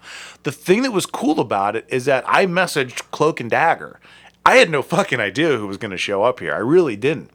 She walks in, we had a great time, and then one of the things that she talked about was I hate Congrats them. on the wedding, by the way. Oh yeah, just got married. Congrats. She got married. She got married shit. at Cool. Cloak and Dagger. Yeah, oh yeah. It was awesome. I love that place, man. I wish That place is so good. I wish I could control my drinking. Oh yeah. Well, you do comedy. That's a whole other Fortunately, conversation. I'm old enough now where I'm leaning into it. Yeah. It's a problem, but whatever. I'm not going to change. COVID didn't help for some of us. I was like, I need Dude, more. I go there alone. I'm getting fed shots of Fernet and like Yeah. She gave the shots Hams. for net last time we were there. Yeah. But like, Do you like it more and more now, by the way? no, Or not? it's gross. but you did more of it. Yeah, I know. Wow. You accepted that it's Yeah. gross, but it's like it's my gross now. Yeah. yeah, Yeah. dude, It's like the- 100%. You have to. Yeah, this is mine. I it's- hate this, but I'm gonna do Yeah, more. it's like Own it. classy Jaeger. It's fucking terrible. Yeah. Like Fernet, I'm like, oh, French Jaeger. No thanks. Yeah. But yeah, I took it. Take away. You don't have to drape the white towel over your arm. You fucking weirdo. That's some fucking culture right Yeah. there. Fernet is some culture. It very much. is. Migos. Well, like, it's funny because there is what I hate because there actually is kind of like a culture attached to this because she was like some days she's like one of the owners. She's like, but some days I bartend, some days I host, some days I bar back, some days I wait tables. She's like, I like it. For one, she's like, I like the anonymity because if someone's like, hey, what's going on in your fucking kitchen? She's like, I don't know. He's like, I want to talk to the She's like, I want to talk to the She's like, manager. and I'm here. It's wonderful. But she was like, like the last night I went in there, she happened to be hosting, and she was like, "Oh, okay. hang on. And then she actually found us like a place we could grab a drink real quick, which was awesome. But she's like, that's the exact opposite of that. She's like, I've worked in there and I know what that's like.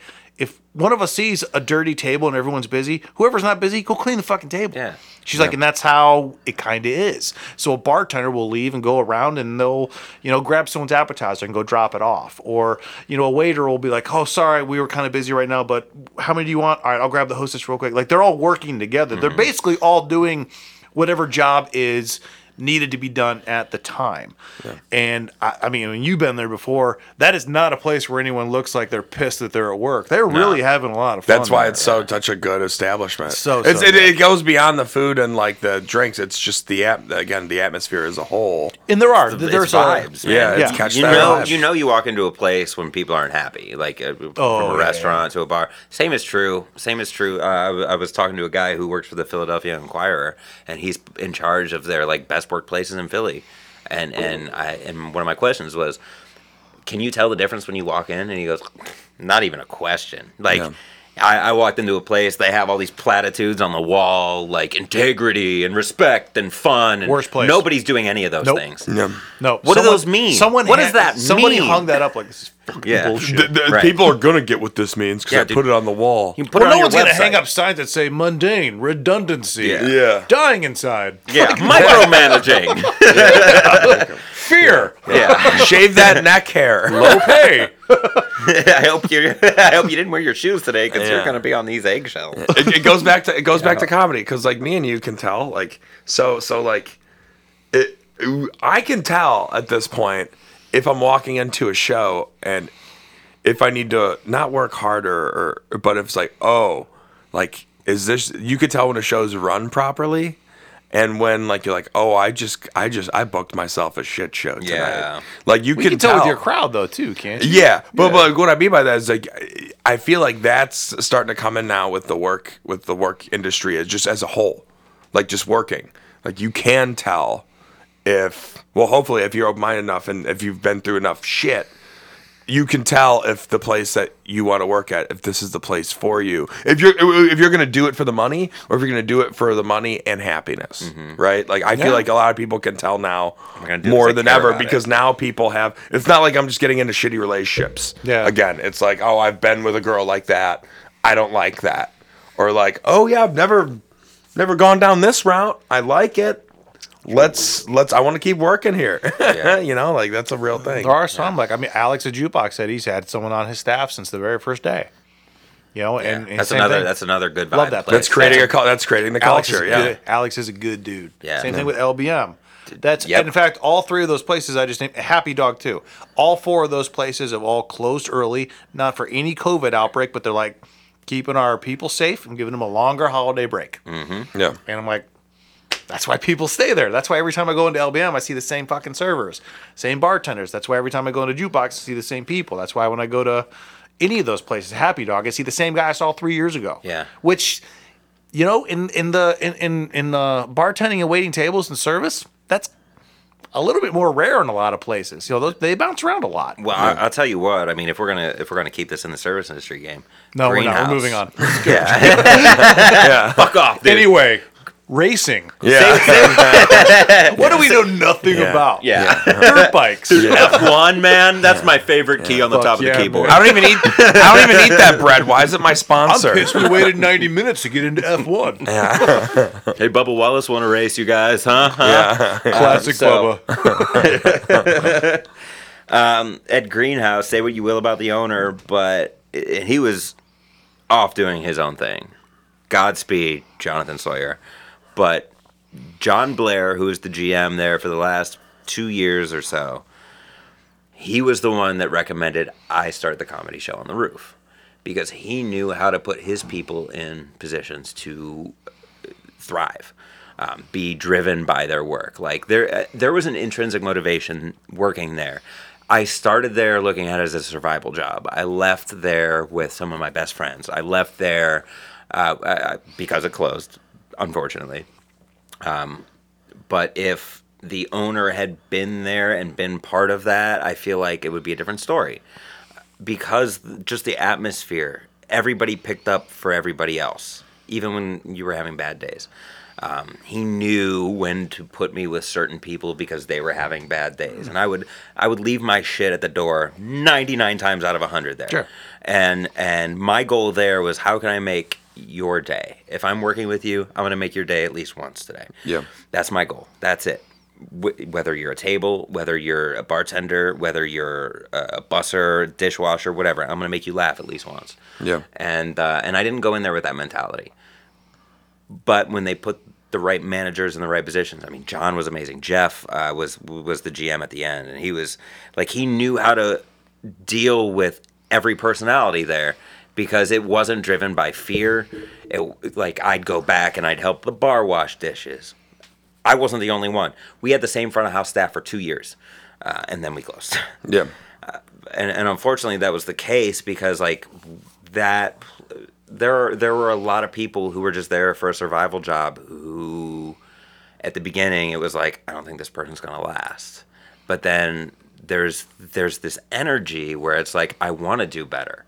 If you're going out of your way to help other people, it makes your job more fun because you're not worried about, like, am I going to get yelled at? Like, am I doing this the wrong way? Both standpoints. You don't got to worry about a leadership standpoint. You're like, I don't need to worry about yelling at anybody because that's not my focal point. Right. It's a trust all They were around. there to support us, the managers Yeah. were. They were Yeah. there to put us in a position to succeed. And that's the differentiating factor is, like, if we want to create a workplace that attracts, that keeps the best people, it's all about allowing our people the freedom to innovate, which means, like, you got to be able to try new things. Yeah. And we got to be there for you when you fuck up to say, what if you did it this Yeah. way? Or We like, all fuck up. How else? Yeah, exactly. I've been there. Here's how I avoided it. Yep. 100%. You know, it's funny too. And again, I know we were going to go into F1, but let's stick to surfing. But Next time. Damn it. people, customers see that. They do. Like, I mentioned LBM and Cloak and Dagger and Jukebox. Those are some of my favorites in the city, and that was prior to having them on. Like, you notice those things. You know, like, you don't go into LBM and they're like, "Welcome to LBM. Our specials there, extreme fajitas. My name is Roger. I want to fucking kill myself." Yeah. Yeah. You know, they'll walk over. They're like, "Hey, what are we thinking drinks?" Like, they're like, Yeah. "Fuck, this guy. I feel like he's gonna drink with us." It's places like that have like the thing that I've always, in terms of like guests that we've had, it's usually places that I've been that have a personality and character that's different than everything else. Like the one I always bring up is like Black Cat Barbershop. Going there versus going to a barbershop. I feel like I am hanging out with friends while someone just happens to be cutting my hair. That is a vibe that is very, very different. The same thing with some of those restaurants and some of those places, some of those bars. Those are the places I go to. Those are places I keep wanting going back to. Yeah. And that translates into revenue, even though I know a lot of these places don't care about that, but that's how you get regulars. Regulars also love, obviously, the drinks and the food, but they also like where they're going. Like, I'm a big proponent of that. I love that stuff. I like going to Happy Dog. I like going to LBM, not just because I think their cocktails and food are some of the best in the city. I like that place. I love Cloak and Dagger, and not because of the way it looks and because of the drinks and the food, because it's just really, really cool. When I'm ordering a drink, I feel like I'm part of the drink making process. Yeah. That's a different vibe. Very, very different. I love that. Yeah, it's you're making everybody part of the experience. And that's so true from a leadership state. Like, you have to have that. Like, you have to be able to make everybody feel like they're part of something. Yeah. That's one of the key ingredients that keeps people on board. You can go anywhere for money. One of the most demotivating things as a manager you can do is tell people that they're working to get paid. Yeah. Cool. I'm gonna go somewhere else because they're gonna pay me more. Yeah. If you're getting that from leadership, that's like that's pretty. You're getting set up for disaster. It's low standards. Yeah. Yep. And again, you know, when somebody gets an offer from somebody else and you give them a higher counter offer, they're already gone. They're already on their way out the door. The fact that they're even looking, that has nothing to do with money. Like, these people offered me $5,000 more. What are you going to offer me? See, cool. Here's another $5,000. The fact that you're looking. Let's be real. Yeah. Companies don't reach out to people and say, "Hey, saw your resume. I want to give you 15 grand more than whatever you're making." They left and they started looking because they're exploring. Right. And whether People it's, aren't now, poaching. I know there are people that were Yeah. always just looking for opportunities. There's nothing wrong with that. But companies aren't reaching out to people on LinkedIn and just saying, I heard you're good. How would you like whatever you have plus 20 grand? Right. They reach out to them first. Right. And that's again, and you know what's funny? It's like companies will be like, oh my God, I didn't even know you were looking. I'm like, I feel like you should have known. Yeah. Like, there should never be a time where, like, hey, I'm putting in my 2 weeks. Like, unless they're like, I'm making 30 grand more or 40 grand more than I'm making here and I can't pass it up. If they're like, look, I'm just got another job, I'm going to take it. If their answer is, oh my God, I'm blown away. I'm like, you're kind of a bad manager then. Because, man, man, when I've been working with people, whether they worked like under me or they worked in the same department as me or above me, and they're like, so-and-so quit. I'm like, oh, called that. Yeah. Yeah, yeah. I mean, tell. you usually You know. You can tell. Yeah. Yeah. You can 100% You know. tell. You just know. Yeah. You know, I mean, and I've seen every facet of that scenario. I've seen people walking around openly telling people that they're interviewing because Yeah. they just don't give a shit. Nope. They're And- giving you clues. They're like, I'm sick of this place. Yeah, exactly. And then when that And that's happens, bad culture, dude, not that is- from that the is- worker that is- that is standpoint. that's a grass is greener scenario that really works against companies when people can openly and like are sitting in a break room and they're all talking about how they're all looking for other jobs. It just And reinforces. then a like, manager oh, so walks it's in not, and everyone's like, it's like, did you see that? Did you? Browns lost today. Hey, so- Bob. Yeah. Or Mike in Brian's case. Yeah. Yeah, fucking Mike. Yeah, and then Fucking Mike. it just reinforces these. So I'm not the only one. This place does suck. I'm doing something right by looking for something else. Yeah.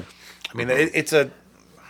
Could talk about this for like 10 hours. That's what I'm saying. I Let's do really, two really episodes. could. I really, really could. It's just it's an amazing scenario that we're in right now. And it's not going to end No, until it's companies not. wise up or lean into the freelancer side of it. So we're not like, and then that goes back to, well, that means the whole the way benefits are structured in this country need to change. And that's why it's like, are we seriously about to have an election with two people who are two octogenarians essentially in 2024? Yeah.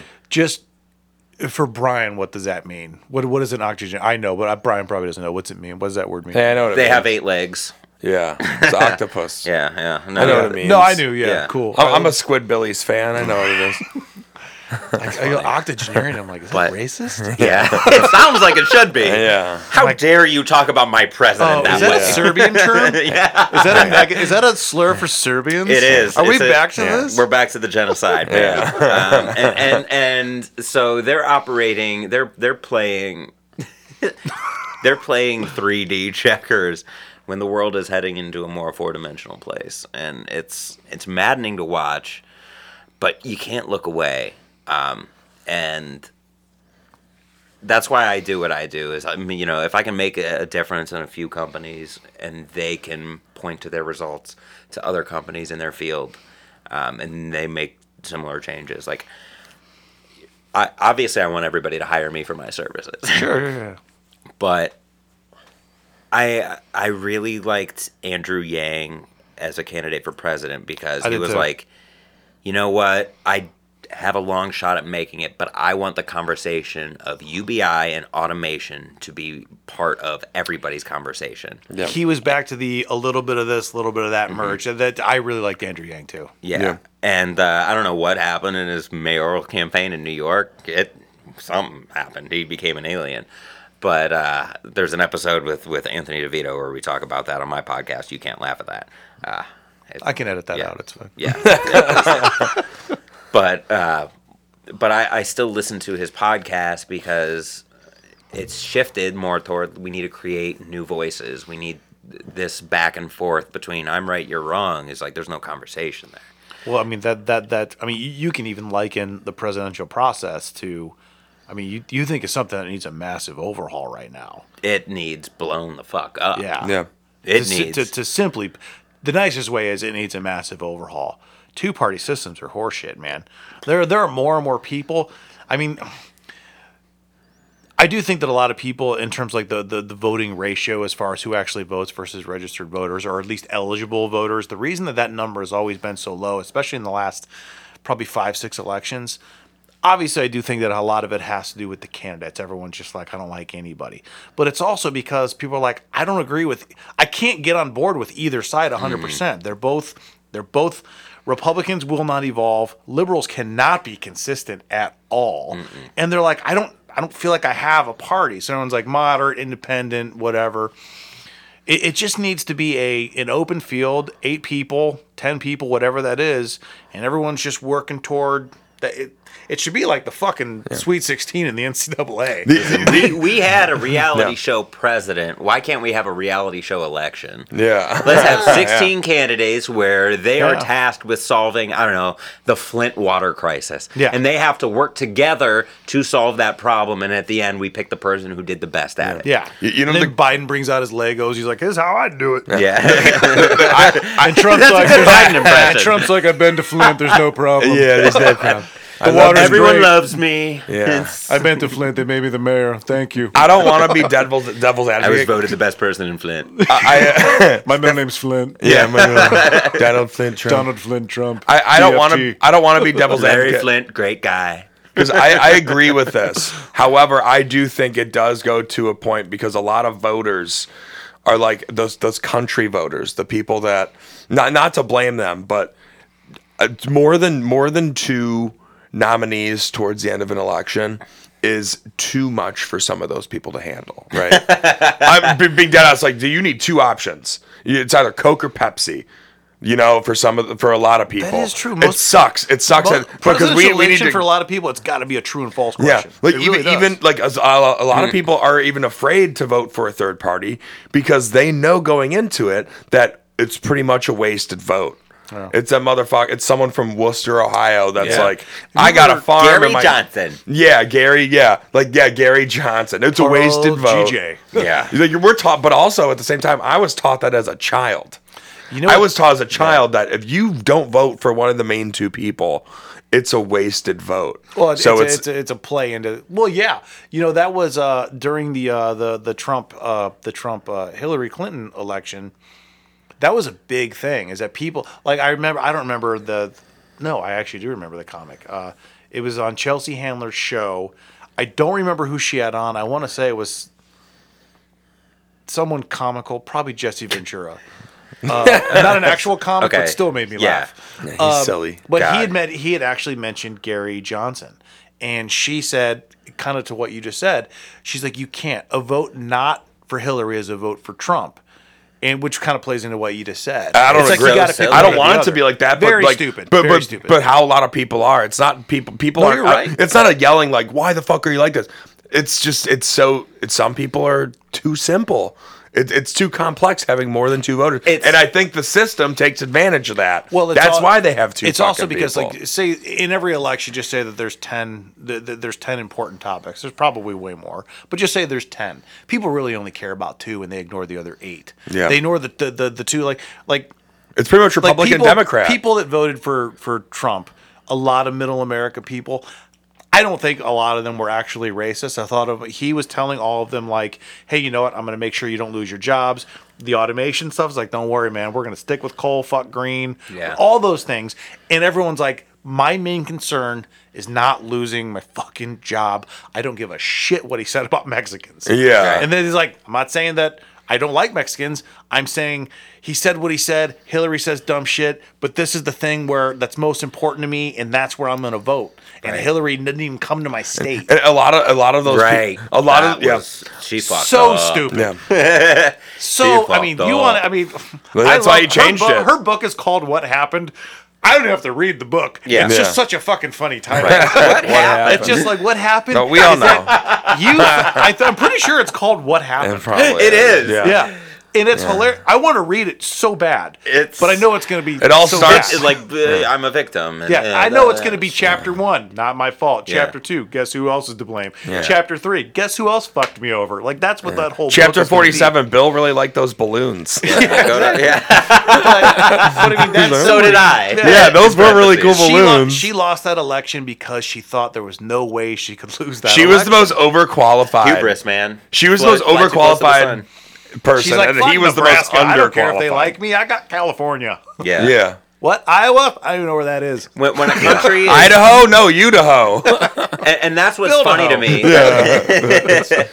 And that's what's funny to me about this resistance to the status quo is that the people who are conservative chose the choice that was so anti-status quo. Yeah. So it's like, yeah, you did that, but you did it in the wrong direction.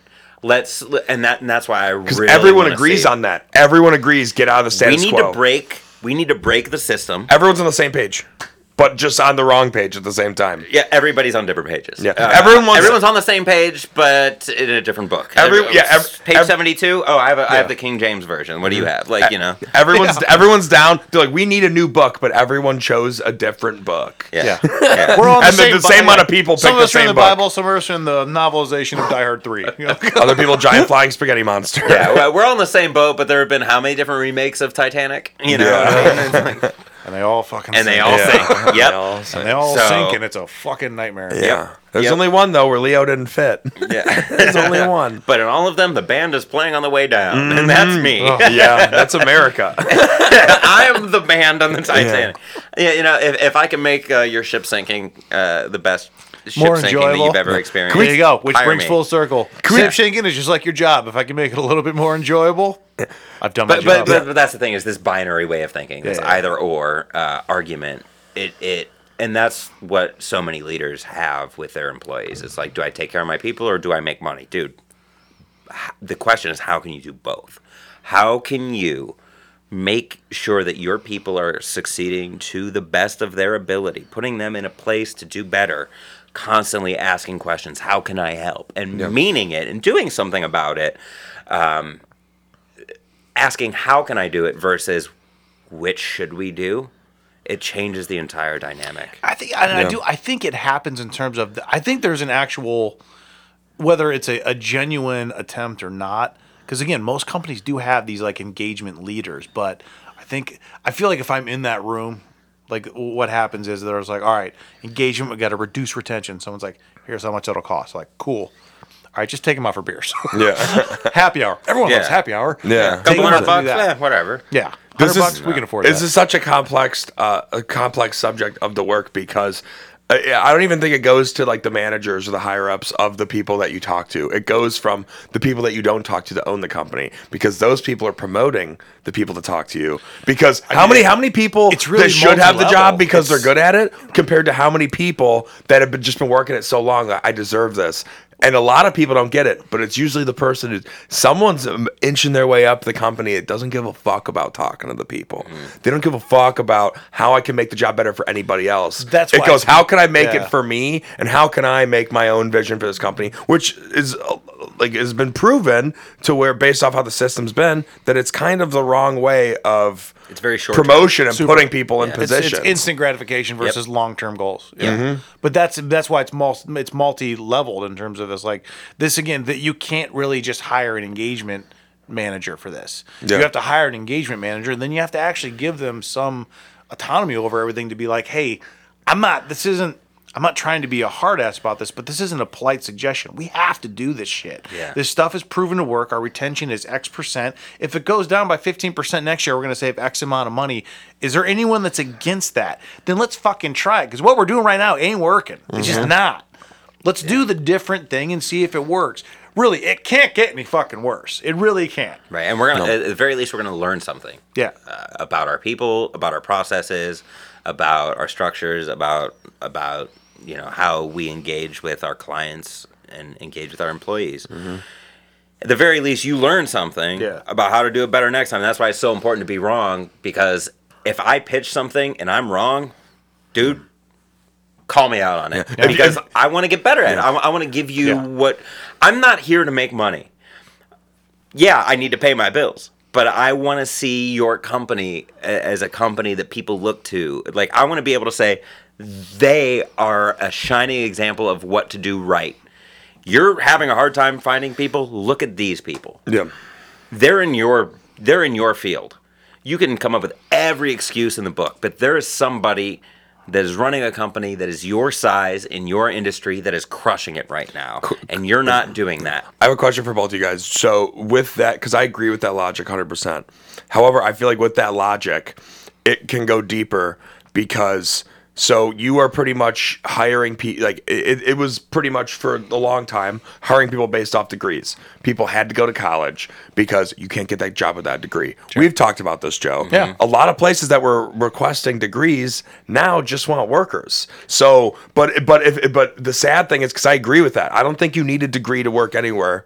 I think if you're an out of the box thinker in the right position, you don't need a degree. You could figure out money, and but it can benefit a company depending on who you are and what the company is. I think, is that going to defeat the purpose of college degrees for some kids that go into it? Not everybody. No, because it'll minimize because some. there are, No, it's just a small minimization. Yeah, I but- can't go with a positive attitude and be an electrical engineer. Like I Right. need a degree. You know, Yeah. but for some, I want to be a heart surgeon. Well, yeah. Well, no, I'm not I've just saying. always been really into blood. Well, no, Yeah. I'm not saying that. I mean by I know like what you're saying, talking to people. Like and, okay, so we were you and I were talking earlier about like a sales job or something like that. No, I don't. I think sales is a personality trait. I don't think that requires a degree. Yeah. I think you can learn a product. I think anyone can learn a product. Anyone can learn a product. Anyone can learn a process. Are you hungry to learn? Yeah. I'm saying, but do you have that trait? Do you have like a disarming trait? Are you comfortable speaking? Like those are things I think you can get better at with practice. But for my opinion, for the most part, a lot of that is just a personality trait that you can do. And I don't think you need to have a 4-year degree, to take an entry level sales position. I'm talking about like a writing. Like okay, so like a writer's room, right? Mm-hmm. Someone like in writer's room, like you can like if like so let's say I want to do a show and I'm like, hey David, you're qualified. I want you to get your own writer's room, right? And then you're getting a bunch of people. They're like, okay, how can I make this show the best show possible? I'm gonna be bringing in people that have written for shows, but also I want to bring in some out of box thinkers that haven't done a show, so everyone can learn from each other. To go, oh yeah, it's been a minute since I first started to run a show. We're not gonna go with that idea, but I like where you're going, and that motivated me because I know what I'm doing now. I'm talking more of like that build up with maybe just building a company up and building the culture. Yeah, Does that make sense? Is that's what I meant? Companies originally. are hiring for culture. The interview questions aren't like what experience do you have. It's like how have you dealt with something like a situation that's like in an interesting way, or how did you fuck up? And what did you do about it? What's your most recent success that you're proud of? What's your most recent failure, and how did you learn from it and adapt? I don't think those are bad questions. Yeah. How do you have fun? That's one that I thought was interesting. And they the people who are like, I like to play cards, like or somebody who's like, you know what, I like to get fucked up on the weekends and hang out with the boys, and I bring that mentality into work. But without the alcohol. Yeah. Like, You'd be like I'm dude, interested like, in cocaine. that guy. That's actually bar. You just described Barstool. Yeah. But I mean, you know what? I will say But they're a big company, so I will say the place I'm currently working at, and no one's ever done this for me before, and I really did appreciate this. Had a couple interviews with them, which I understand. Sometimes for certain spots, you're going to talk to a bunch of people. I completely get that. That whole process, Jesus Christ, I could do an interviewing podcast for 2 hours too. But what a fucking nightmare that is. But when I jumped on a Zoom call, I thought I was gonna talk to her about some other stuff, and she's like, "So look, we want to offer you the job." I'm like, cool, I'm really excited. She's like, "But I kind of just want to get to know you a little bit because I can't invite you out because it was during COVID, it's July of 2020." It's like, "So are you cool just kind of just talking? I just want to know more about you." In the interview process, we were talking about your skills and all that. And I like that, but what do you do for fun? What's your wife's name? Yeah. Do you have pets? What are their names? Show me a picture. And I was just like, and I talked for like 45 minutes just about. I'd never said the podcast because I'm afraid they're going to listen. and they're going to hire you the job. Serbian. Next thing I have a Serbian boss. Yeah. Yeah. They're like, Oh, take you that think down. genocide is small potatoes? Yeah. They're like, Joe doesn't know what octopus oxygen means. Or, I don't remember. I love the Black Widow movie. Yeah, Just with the accent. He's like, I'm Yelena. Hey, Florence Pugh pulls it off. She's a beast. huge. Yeah, I love Florence Pugh. I could also do 2 hours on her. Oh Yeah. my god. The podcast, like, no, it'd be like 40 seconds. Okay, good. Yeah, Zach Braff had something to say to you about it. I'd fuck him off. Yeah. I hope I'll tag him in this. I'll fuck him off. I'm not worried. Calm down, Scrubs. Hey, we don't want no Where did scrubs. this go? Yeah. This is right around the time we wrap it up. Yeah. when we just start talking about obscure stuff like Yeah. that. But so what do you got coming up? You got a lot of stuff. We were talking about it before Brian came here, only 46 minutes late. Yeah. But what do you guys got Hey, I coming had up? to go to bed. Time That is a was- man-made construct. Yeah, that's true. Just like Tell work- that to your new just employer. Like work is a man-made Yeah, it's also construct. something I utilize to schedule guests. So Yeah. again, a little bit of this, a little bit of that. Listen to me. So let me just work is our attempt at harnessing human ability, and humans are best at creating. And what I'm creating, boom, is is a stage for comment. Brian and I are working on this together. We're doing one more joke at Judd's City Tavern every Tuesday starting January 4th. Yeah. And tell them a little bit about the concept. So I used to run that room at Duck Island, and it was that was a shit show. It was the first room I ever ran, so again, it was a learning experience. But there was another girl who ran it on another night, and there were a few times the first time we took over the show. It was like me, David, Brett, Riley, Joe Gray. Like we had all the funny comics that are still doing it today. Like 3 years ago, it was like a small audience. It was at like 1 a.m., 2 a.m. Yeah. And we're all just spitballing one more joke, and the audience is loving it. Even if jokes didn't work, it didn't matter. It was about the experience. That you're just like, whoa, these guys are insane, and we're having a fun time. So that kind of happened a few times, and again, that was just happening, and it was just move on, right? But then David and I there's not too many shows. There's not as much opportunity as there was before COVID. And I think David and I, we both separately run really good shows separately, right? So what we've been working on now is, we've been doing Heart of Gold. Like I was helping David out with Heart of Gold, and we were collabing on that, and now we're gonna collab on Judd's. It's gonna be like a booked open mic. It's gonna be open mic, but also we're gonna book some of our comics, just because they're funny people, and we wanna run a good show. They deserve a spotlight. It's gonna be a good show, and then the end of the show, it's gonna be these people are gonna have a chance to do one more joke, right? Like at the end of their set, we're gonna figure out a topic. They can write one more joke at the end of the night. And pretty much all these comics that are going to have one more joke are going to do one more joke at the end. And it's going to give comics that don't get the opportunity to perform at places where we believe they should be performing all around all the time. Mm-hmm. Some of them don't have that opportunity because, comedy's like anything. There's so much focus. People get lost in the shuffle. So good comics are going to get the opportunity to have fun at a new show and create a new room together. And brand new comics are going to be able to figure out what 5 minutes is and pretty much maybe eventually be a part of the culture. If they like it enough, they get to be like, I can make my own thing. Yeah. So, that's pretty much what we've talked about it. Yeah. Obviously, we're running the show together. But it's going to be at Judd's, starting January 4th on Tuesdays. Yeah. And it's going to be a fun show. It's for, the regulars at the bar and for all the comics that want to get an opportunity just to start something new. And it's a restart because also that night of the week, there's no shows for anybody. So there are holes where, late. There are spots where there's no shows, and sometimes people like try to put David, like when we started doing Good Company, me and David would talk about it because I was bringing Dina's back, and we both have Monday monthly shows, and what we could have done was we could have ran the same show at the same different shows at the same time, same day of the week. But no, what we did was, okay, let's work together. Let's build separate shows on different nights of the week, right? So then there's more opportunity. So someone could be on 2 shows in 1 week, and then the next week they could be on David's show after mine, which what we were doing this week. I had to cancel Dina's because people were getting COVID. Everything's fucked right now. Everyone's getting COVID and shit. And I had a couple comics on. They came into contact. They're like, hey, we don't know if we have it. We just don't want to do this because we came in contact. I'm like, perfect. So then they're going to be on the show. They're going to be at David's show next week. So I still get the chance to perform with them and have a conversation with them. Again, if we ran the show at the same day, we just doubled down and we lost everything, but right. Judd's is going to be a good time to, again, just a good place for people to maybe like not even lower expectations, just relax.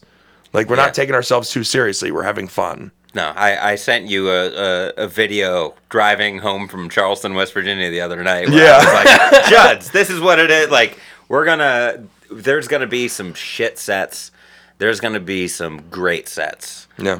But as long as, and that's the thing is, I hate walking into shows that try to be something they're not. Be honest with your audience. If you have a lineup that you're questionable about, like, be open and like I watched John Bruton open a show at B-Side right after the pandemic, and he was like, "We haven't been on stage in months. This might be like a train wreck, but you guys are here. We want to make you laugh. We are here. Like, our intentions are pure. Like, we are here to do this. Yeah. And so this is a symbiotic relationship, and that's what it should be in the workplace. It's like that's what it should be in the workplace. That's what it should be, whatever show it is. So we got one more joke coming up on Tuesdays. We're gonna start it at 10 p.m. On Tuesday nights. And was it 10 or 9? 9 or 10. Well, we're gonna figure it out. I Yeah, think yeah. 9, We're gonna have to 9:30. go back Well, at least to you the both notes. agree it's that Yeah. 1 Yeah. hour Yeah. time frame. Yeah. I think we're doing it at 9 or 9:30. 10 or 9. Yeah. But no, it depends. Your favorite local show Yeah. starts at least 15 At minutes 8. late. So, yeah. and at 8, yeah. Yeah, so 9:15. Yeah, let's say that. We also have the last Monday of every month at Good Company. We're doing a service industry themed comedy show. Service industry is a market that, to build a local scene, my mentality is you get people from out of town at your tables. They're like, what do we do in Cleveland on this night? And if these people in the service industry can say, hey, we have confidence that every night of the week there is a comedy show, you can go laugh, you can go to this local venue that isn't necessarily hilarities. You want to go to the club, cool.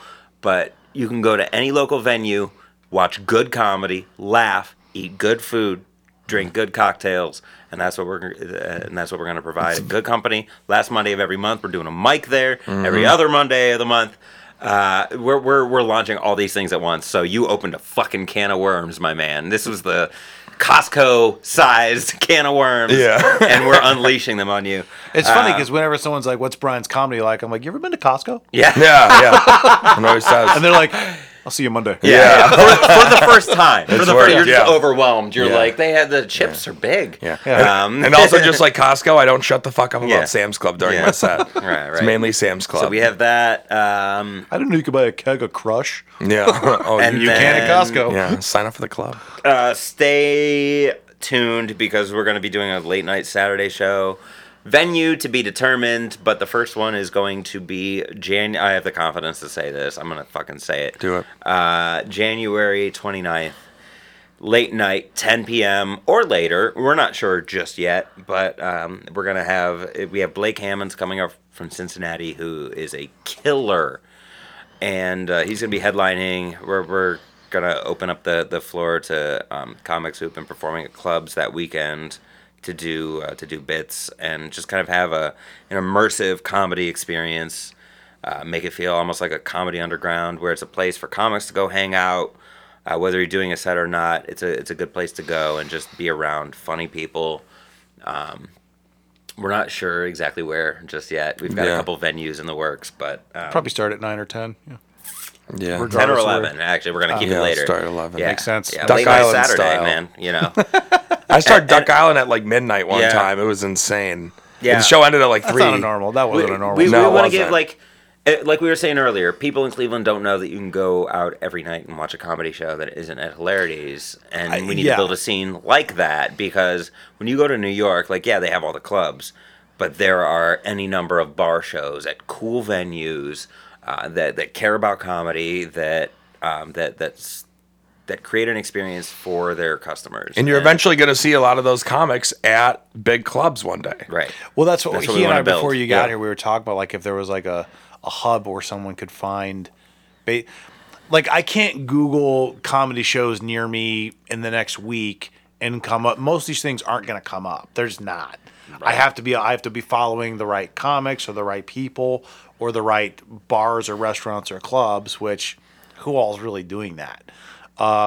Yeah, that's something I wish there was a better way. Maybe there will be, soon. I might talk to Haley from the bucket list. That's Probably- a I bet you she good would do part that. section. We were talking about that. Like there's, like you said, there are shows every single night the only reason I know that something because I know Brian, I know you, and I follow you guys, so I'm aware of them. But casual people who like comedy and like comedy shows, they're like, oh, I don't know of anywhere. Maybe Hilarities Friday. That's what they Yeah. know. Yeah. Or maybe another one here and there that they heard about, but the shows Right, all Tom the Segura's time. in town or whatever. Yeah, exactly. But it's like But there's That's all they're hearing we've about. got. Yeah. I mean, we've got so many good comics locally. There's shows all the time, and there are some really, really funny comics in Cleveland. We've had a bunch of them on here. I've seen a bunch of them live. They've done some of our shows. They're great. They're really, really funny. I mean, it's just whatever. It's a discussion for another time. But I mean, that would be something like that could help people. I think would be huge. Totally. Dude, you can go out and laugh every night. Yeah, any night you wanted. That's what I want to spread. That's. It's corny to say it, but if people have a why behind why they work, they are going to go above and beyond for you. Yeah. So give them a why, and the why behind what I do. I think the world should laugh more. Yeah. Everything I do is based around that, and so And the destruction of Serbians, yeah. which we've of course. established. Hey, if Cain and Abel laughed more, the one wouldn't have killed the other. Right, it'd been like, I'm sorry, this rock looks like Mom's head. Maybe if Jesus would have made Judas laugh more, Judas wouldn't have been like, "Hey, I'm gonna snitch on this motherfucker." Right, you got to know your audience. Yeah. You got to know who you're gonna make. Judas laugh. like, I'm done with this guy. He keeps wanting to rub my feet, and there's nothing's funny about it. He just Yeah, but if he right. lived around now, he'd know how common that was. Yeah. Right, Yeah. and honestly, Judas would be thriving in today's world. Yeah. Oh, yeah. Oh, Judas would be headlining a club right now. He'd have gone viral a few times. Yeah, it wouldn't be St. Jude, it would be St. Judas. Yeah, St. Judas. You know? Of a CC. Yeah. Yeah. It's a Catholic joke. Not a lot of people get that. Yeah. Look up the Bible. Yeah, look Yeah, up just Google the Bible. It'll come right Sorry, up. it's not Yeah. that many words. It's Yeah. just like at least 2 testaments. That's fine. That's all. Yeah, it's a little shorter than a Harry Potter book. Yeah. A goblet of fire. And again, the Bible, the why behind the Bible. Yeah, and also just like Jesus and Jesus, some people don't believe in J.K. Rowling anymore. So,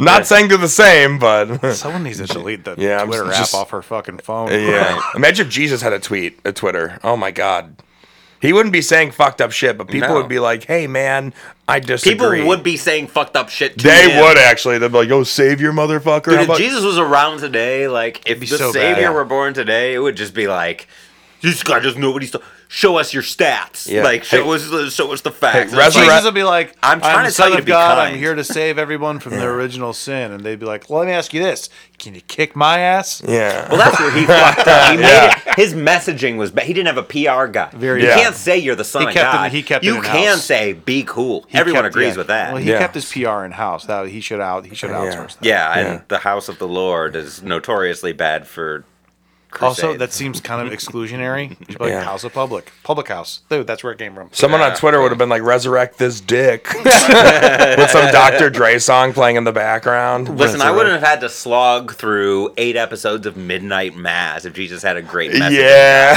Oh, God. And switch up the goddamn prayers and songs, Yeah. Amen. Can we really quickly? As David has a funny joke. I actually know a lot of those songs still by heart. Oh, dude, Yeah, you hear You my watched Christmas the show? time. Huh? Oh, you watch this? I love the Midnight Mass. The were you there when they nailed him to the tree? Hell yeah. and I just want to be like, why would I admit that? Yeah. That's fucked up. A cop's in the background, just like, "Oh, Huey was there. Okay, that's murder." Really, That's like, you know what accomplice. we'll do? Actually, we'll do a brief episode like one time where we just read the lyrics, the Catholic songs. They're fucked up. Yeah. Yeah. How many was- I times do you remember use the right word nerve? Yeah. Yeah. Also, they remix No, that's not Beethoven classics for some reason. Beethoven just have a so they song, knew. and they'll be like, "Oh shit, how do we mention Jesus as the Son of God in this? How do we make new lyrics?" Dude, that's what song like For the there was one symphony. song. It was like That was the controversial rap back in the day. There Yeah. was one that was just like That no was matter what. SoundCloud. Yeah, there was one. It was so bad where it was like, even if there's an apocalypse around you, just remember Jesus is cool. It's Yeah, Jesus is like though solid, the man. mountains may fall, though the hills turn to dust, And then it's like, but don't worry because of the glory of God. I'd be like, if all that shit's going on, the glory of God is not my biggest problem right now. I'd be Yeah. like, how are these hills turning to dust? Jesus was, Should we go inside? a classic Democrat. Great message, terrible messaging. Super bad. He was the Bernie Sanders of his time. Yes, he was. Everyone's like, everything you're saying seems kind of cool, man. But also, I feel like you got some dark shit. Yeah. I am once again asking for you to love one another. Yeah. They're all like, I have plans.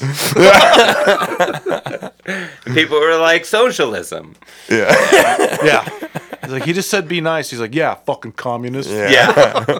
Fucking. I like what like hardcore Republicans. They're like, yeah, Jesus. Like it'll be like America first, and it'll just be a picture of Jesus. Like that dude was. Not American. I love. He was a Middle Eastern guy. I love how both sides of the spectrum embrace and deny science, just depending on the topic. Yeah. They're like, no, Bible said this. Like, that's not science. Yeah. Like, yeah, it's pretty and, close. And honestly, the Bible was political. The whole thing was political. Yeah, it was all they were writing stories about men they didn't know. Like, let's make something up for Peter. Okay, Hey, yeah. we want people to stop eating pork. How do we do that? Say it's a sin. Yeah. Like, you know? Yeah. You know how many things in the Bible are actually a sin if you actually... It's crazy.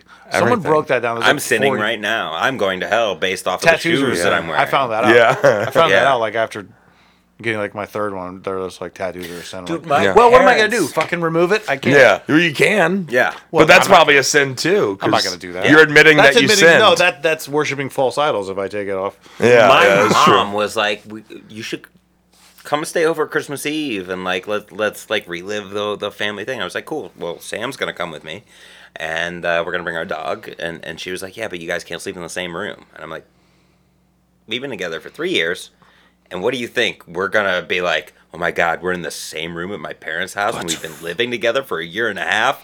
We finally have the chance to have sex. Yeah, Like, yeah. We're You 30. as turned on as I am. Yeah. My mom's downstairs. Let's make her hear it. Yeah. Like, no. Check out my old baseball cards. Yeah. Are you wet? Yeah, this old bed, I peed in it. We Yeah, shouldn't even be yeah. laying in it. Yeah, this is where I used to jerk off and piss. Yeah, Are you yeah. hard? Yeah. I can't take my girlfriend to my childhood bed because that bed's so small, my feet don't even fit on it anymore. Can you I'll find be laying all down my like old boogers? yeah. Yeah, here's the wall. Yeah, that's not paint chips on the wall. Those are old boogers. That's not spackling on the ceiling. I had a bunk bed and an imagination. Oh, babe, you want to watch a movie? Here's my little TV that has a VHR built inside of it. We can watch WrestleMania 18 Dude, I all got over a again. knob on my TV. Yeah. When I was a kid. That was the shit. Oh, I missed the knobs on the TV. I was at the Cleveland Hostel on Saturday, and they had one out there. It was fucking sweet. Yeah, hell yeah. Hell yeah. Would that be a good showroom, the Cleveland Hostel? No, Yeah. I No. don't think so. What? I've never I only been saw there. like one room, but the room I was in, no. I have to tinkle. Oh, all right.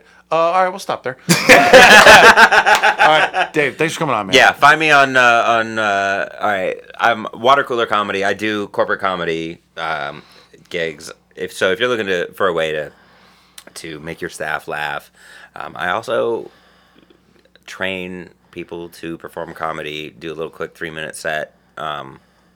If you want to do a corporate comedy gig and you want a little cameo appearance from one of your executives, As we all do. We'll do that, and then have a professional comedy show in addition to that, as well as training, speaking. I do it all, man. Work should be a place where you can laugh when you fuck up. The Swiss And Army knife of silliness over here. Those are the places that, yeah. Oh, well, it's. And I need to focus better, but it's all behind the Swiss why. Army knife of comedy. Yeah. And now to Brian, the broken flashlight of comedy. Yeah, man.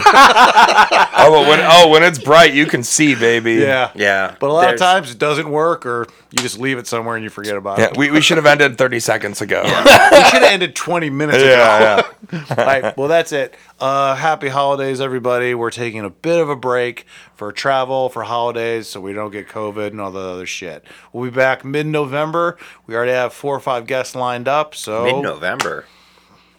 January. okay, you got it. I'm not good with There are calendars. ones in both of those months, so it's a classic error. It's a conundrum. All right, I'm going to edit that out too. As well as your podcast and everything else. Yeah. I don't want to ever make mistakes.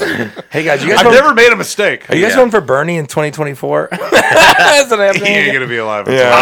I'm now asking for a dial-up again. Yeah. All right, I just got used to AOL. Yeah. That's it. Great place to end 20 minutes ago. All right, yeah. thanks, guys.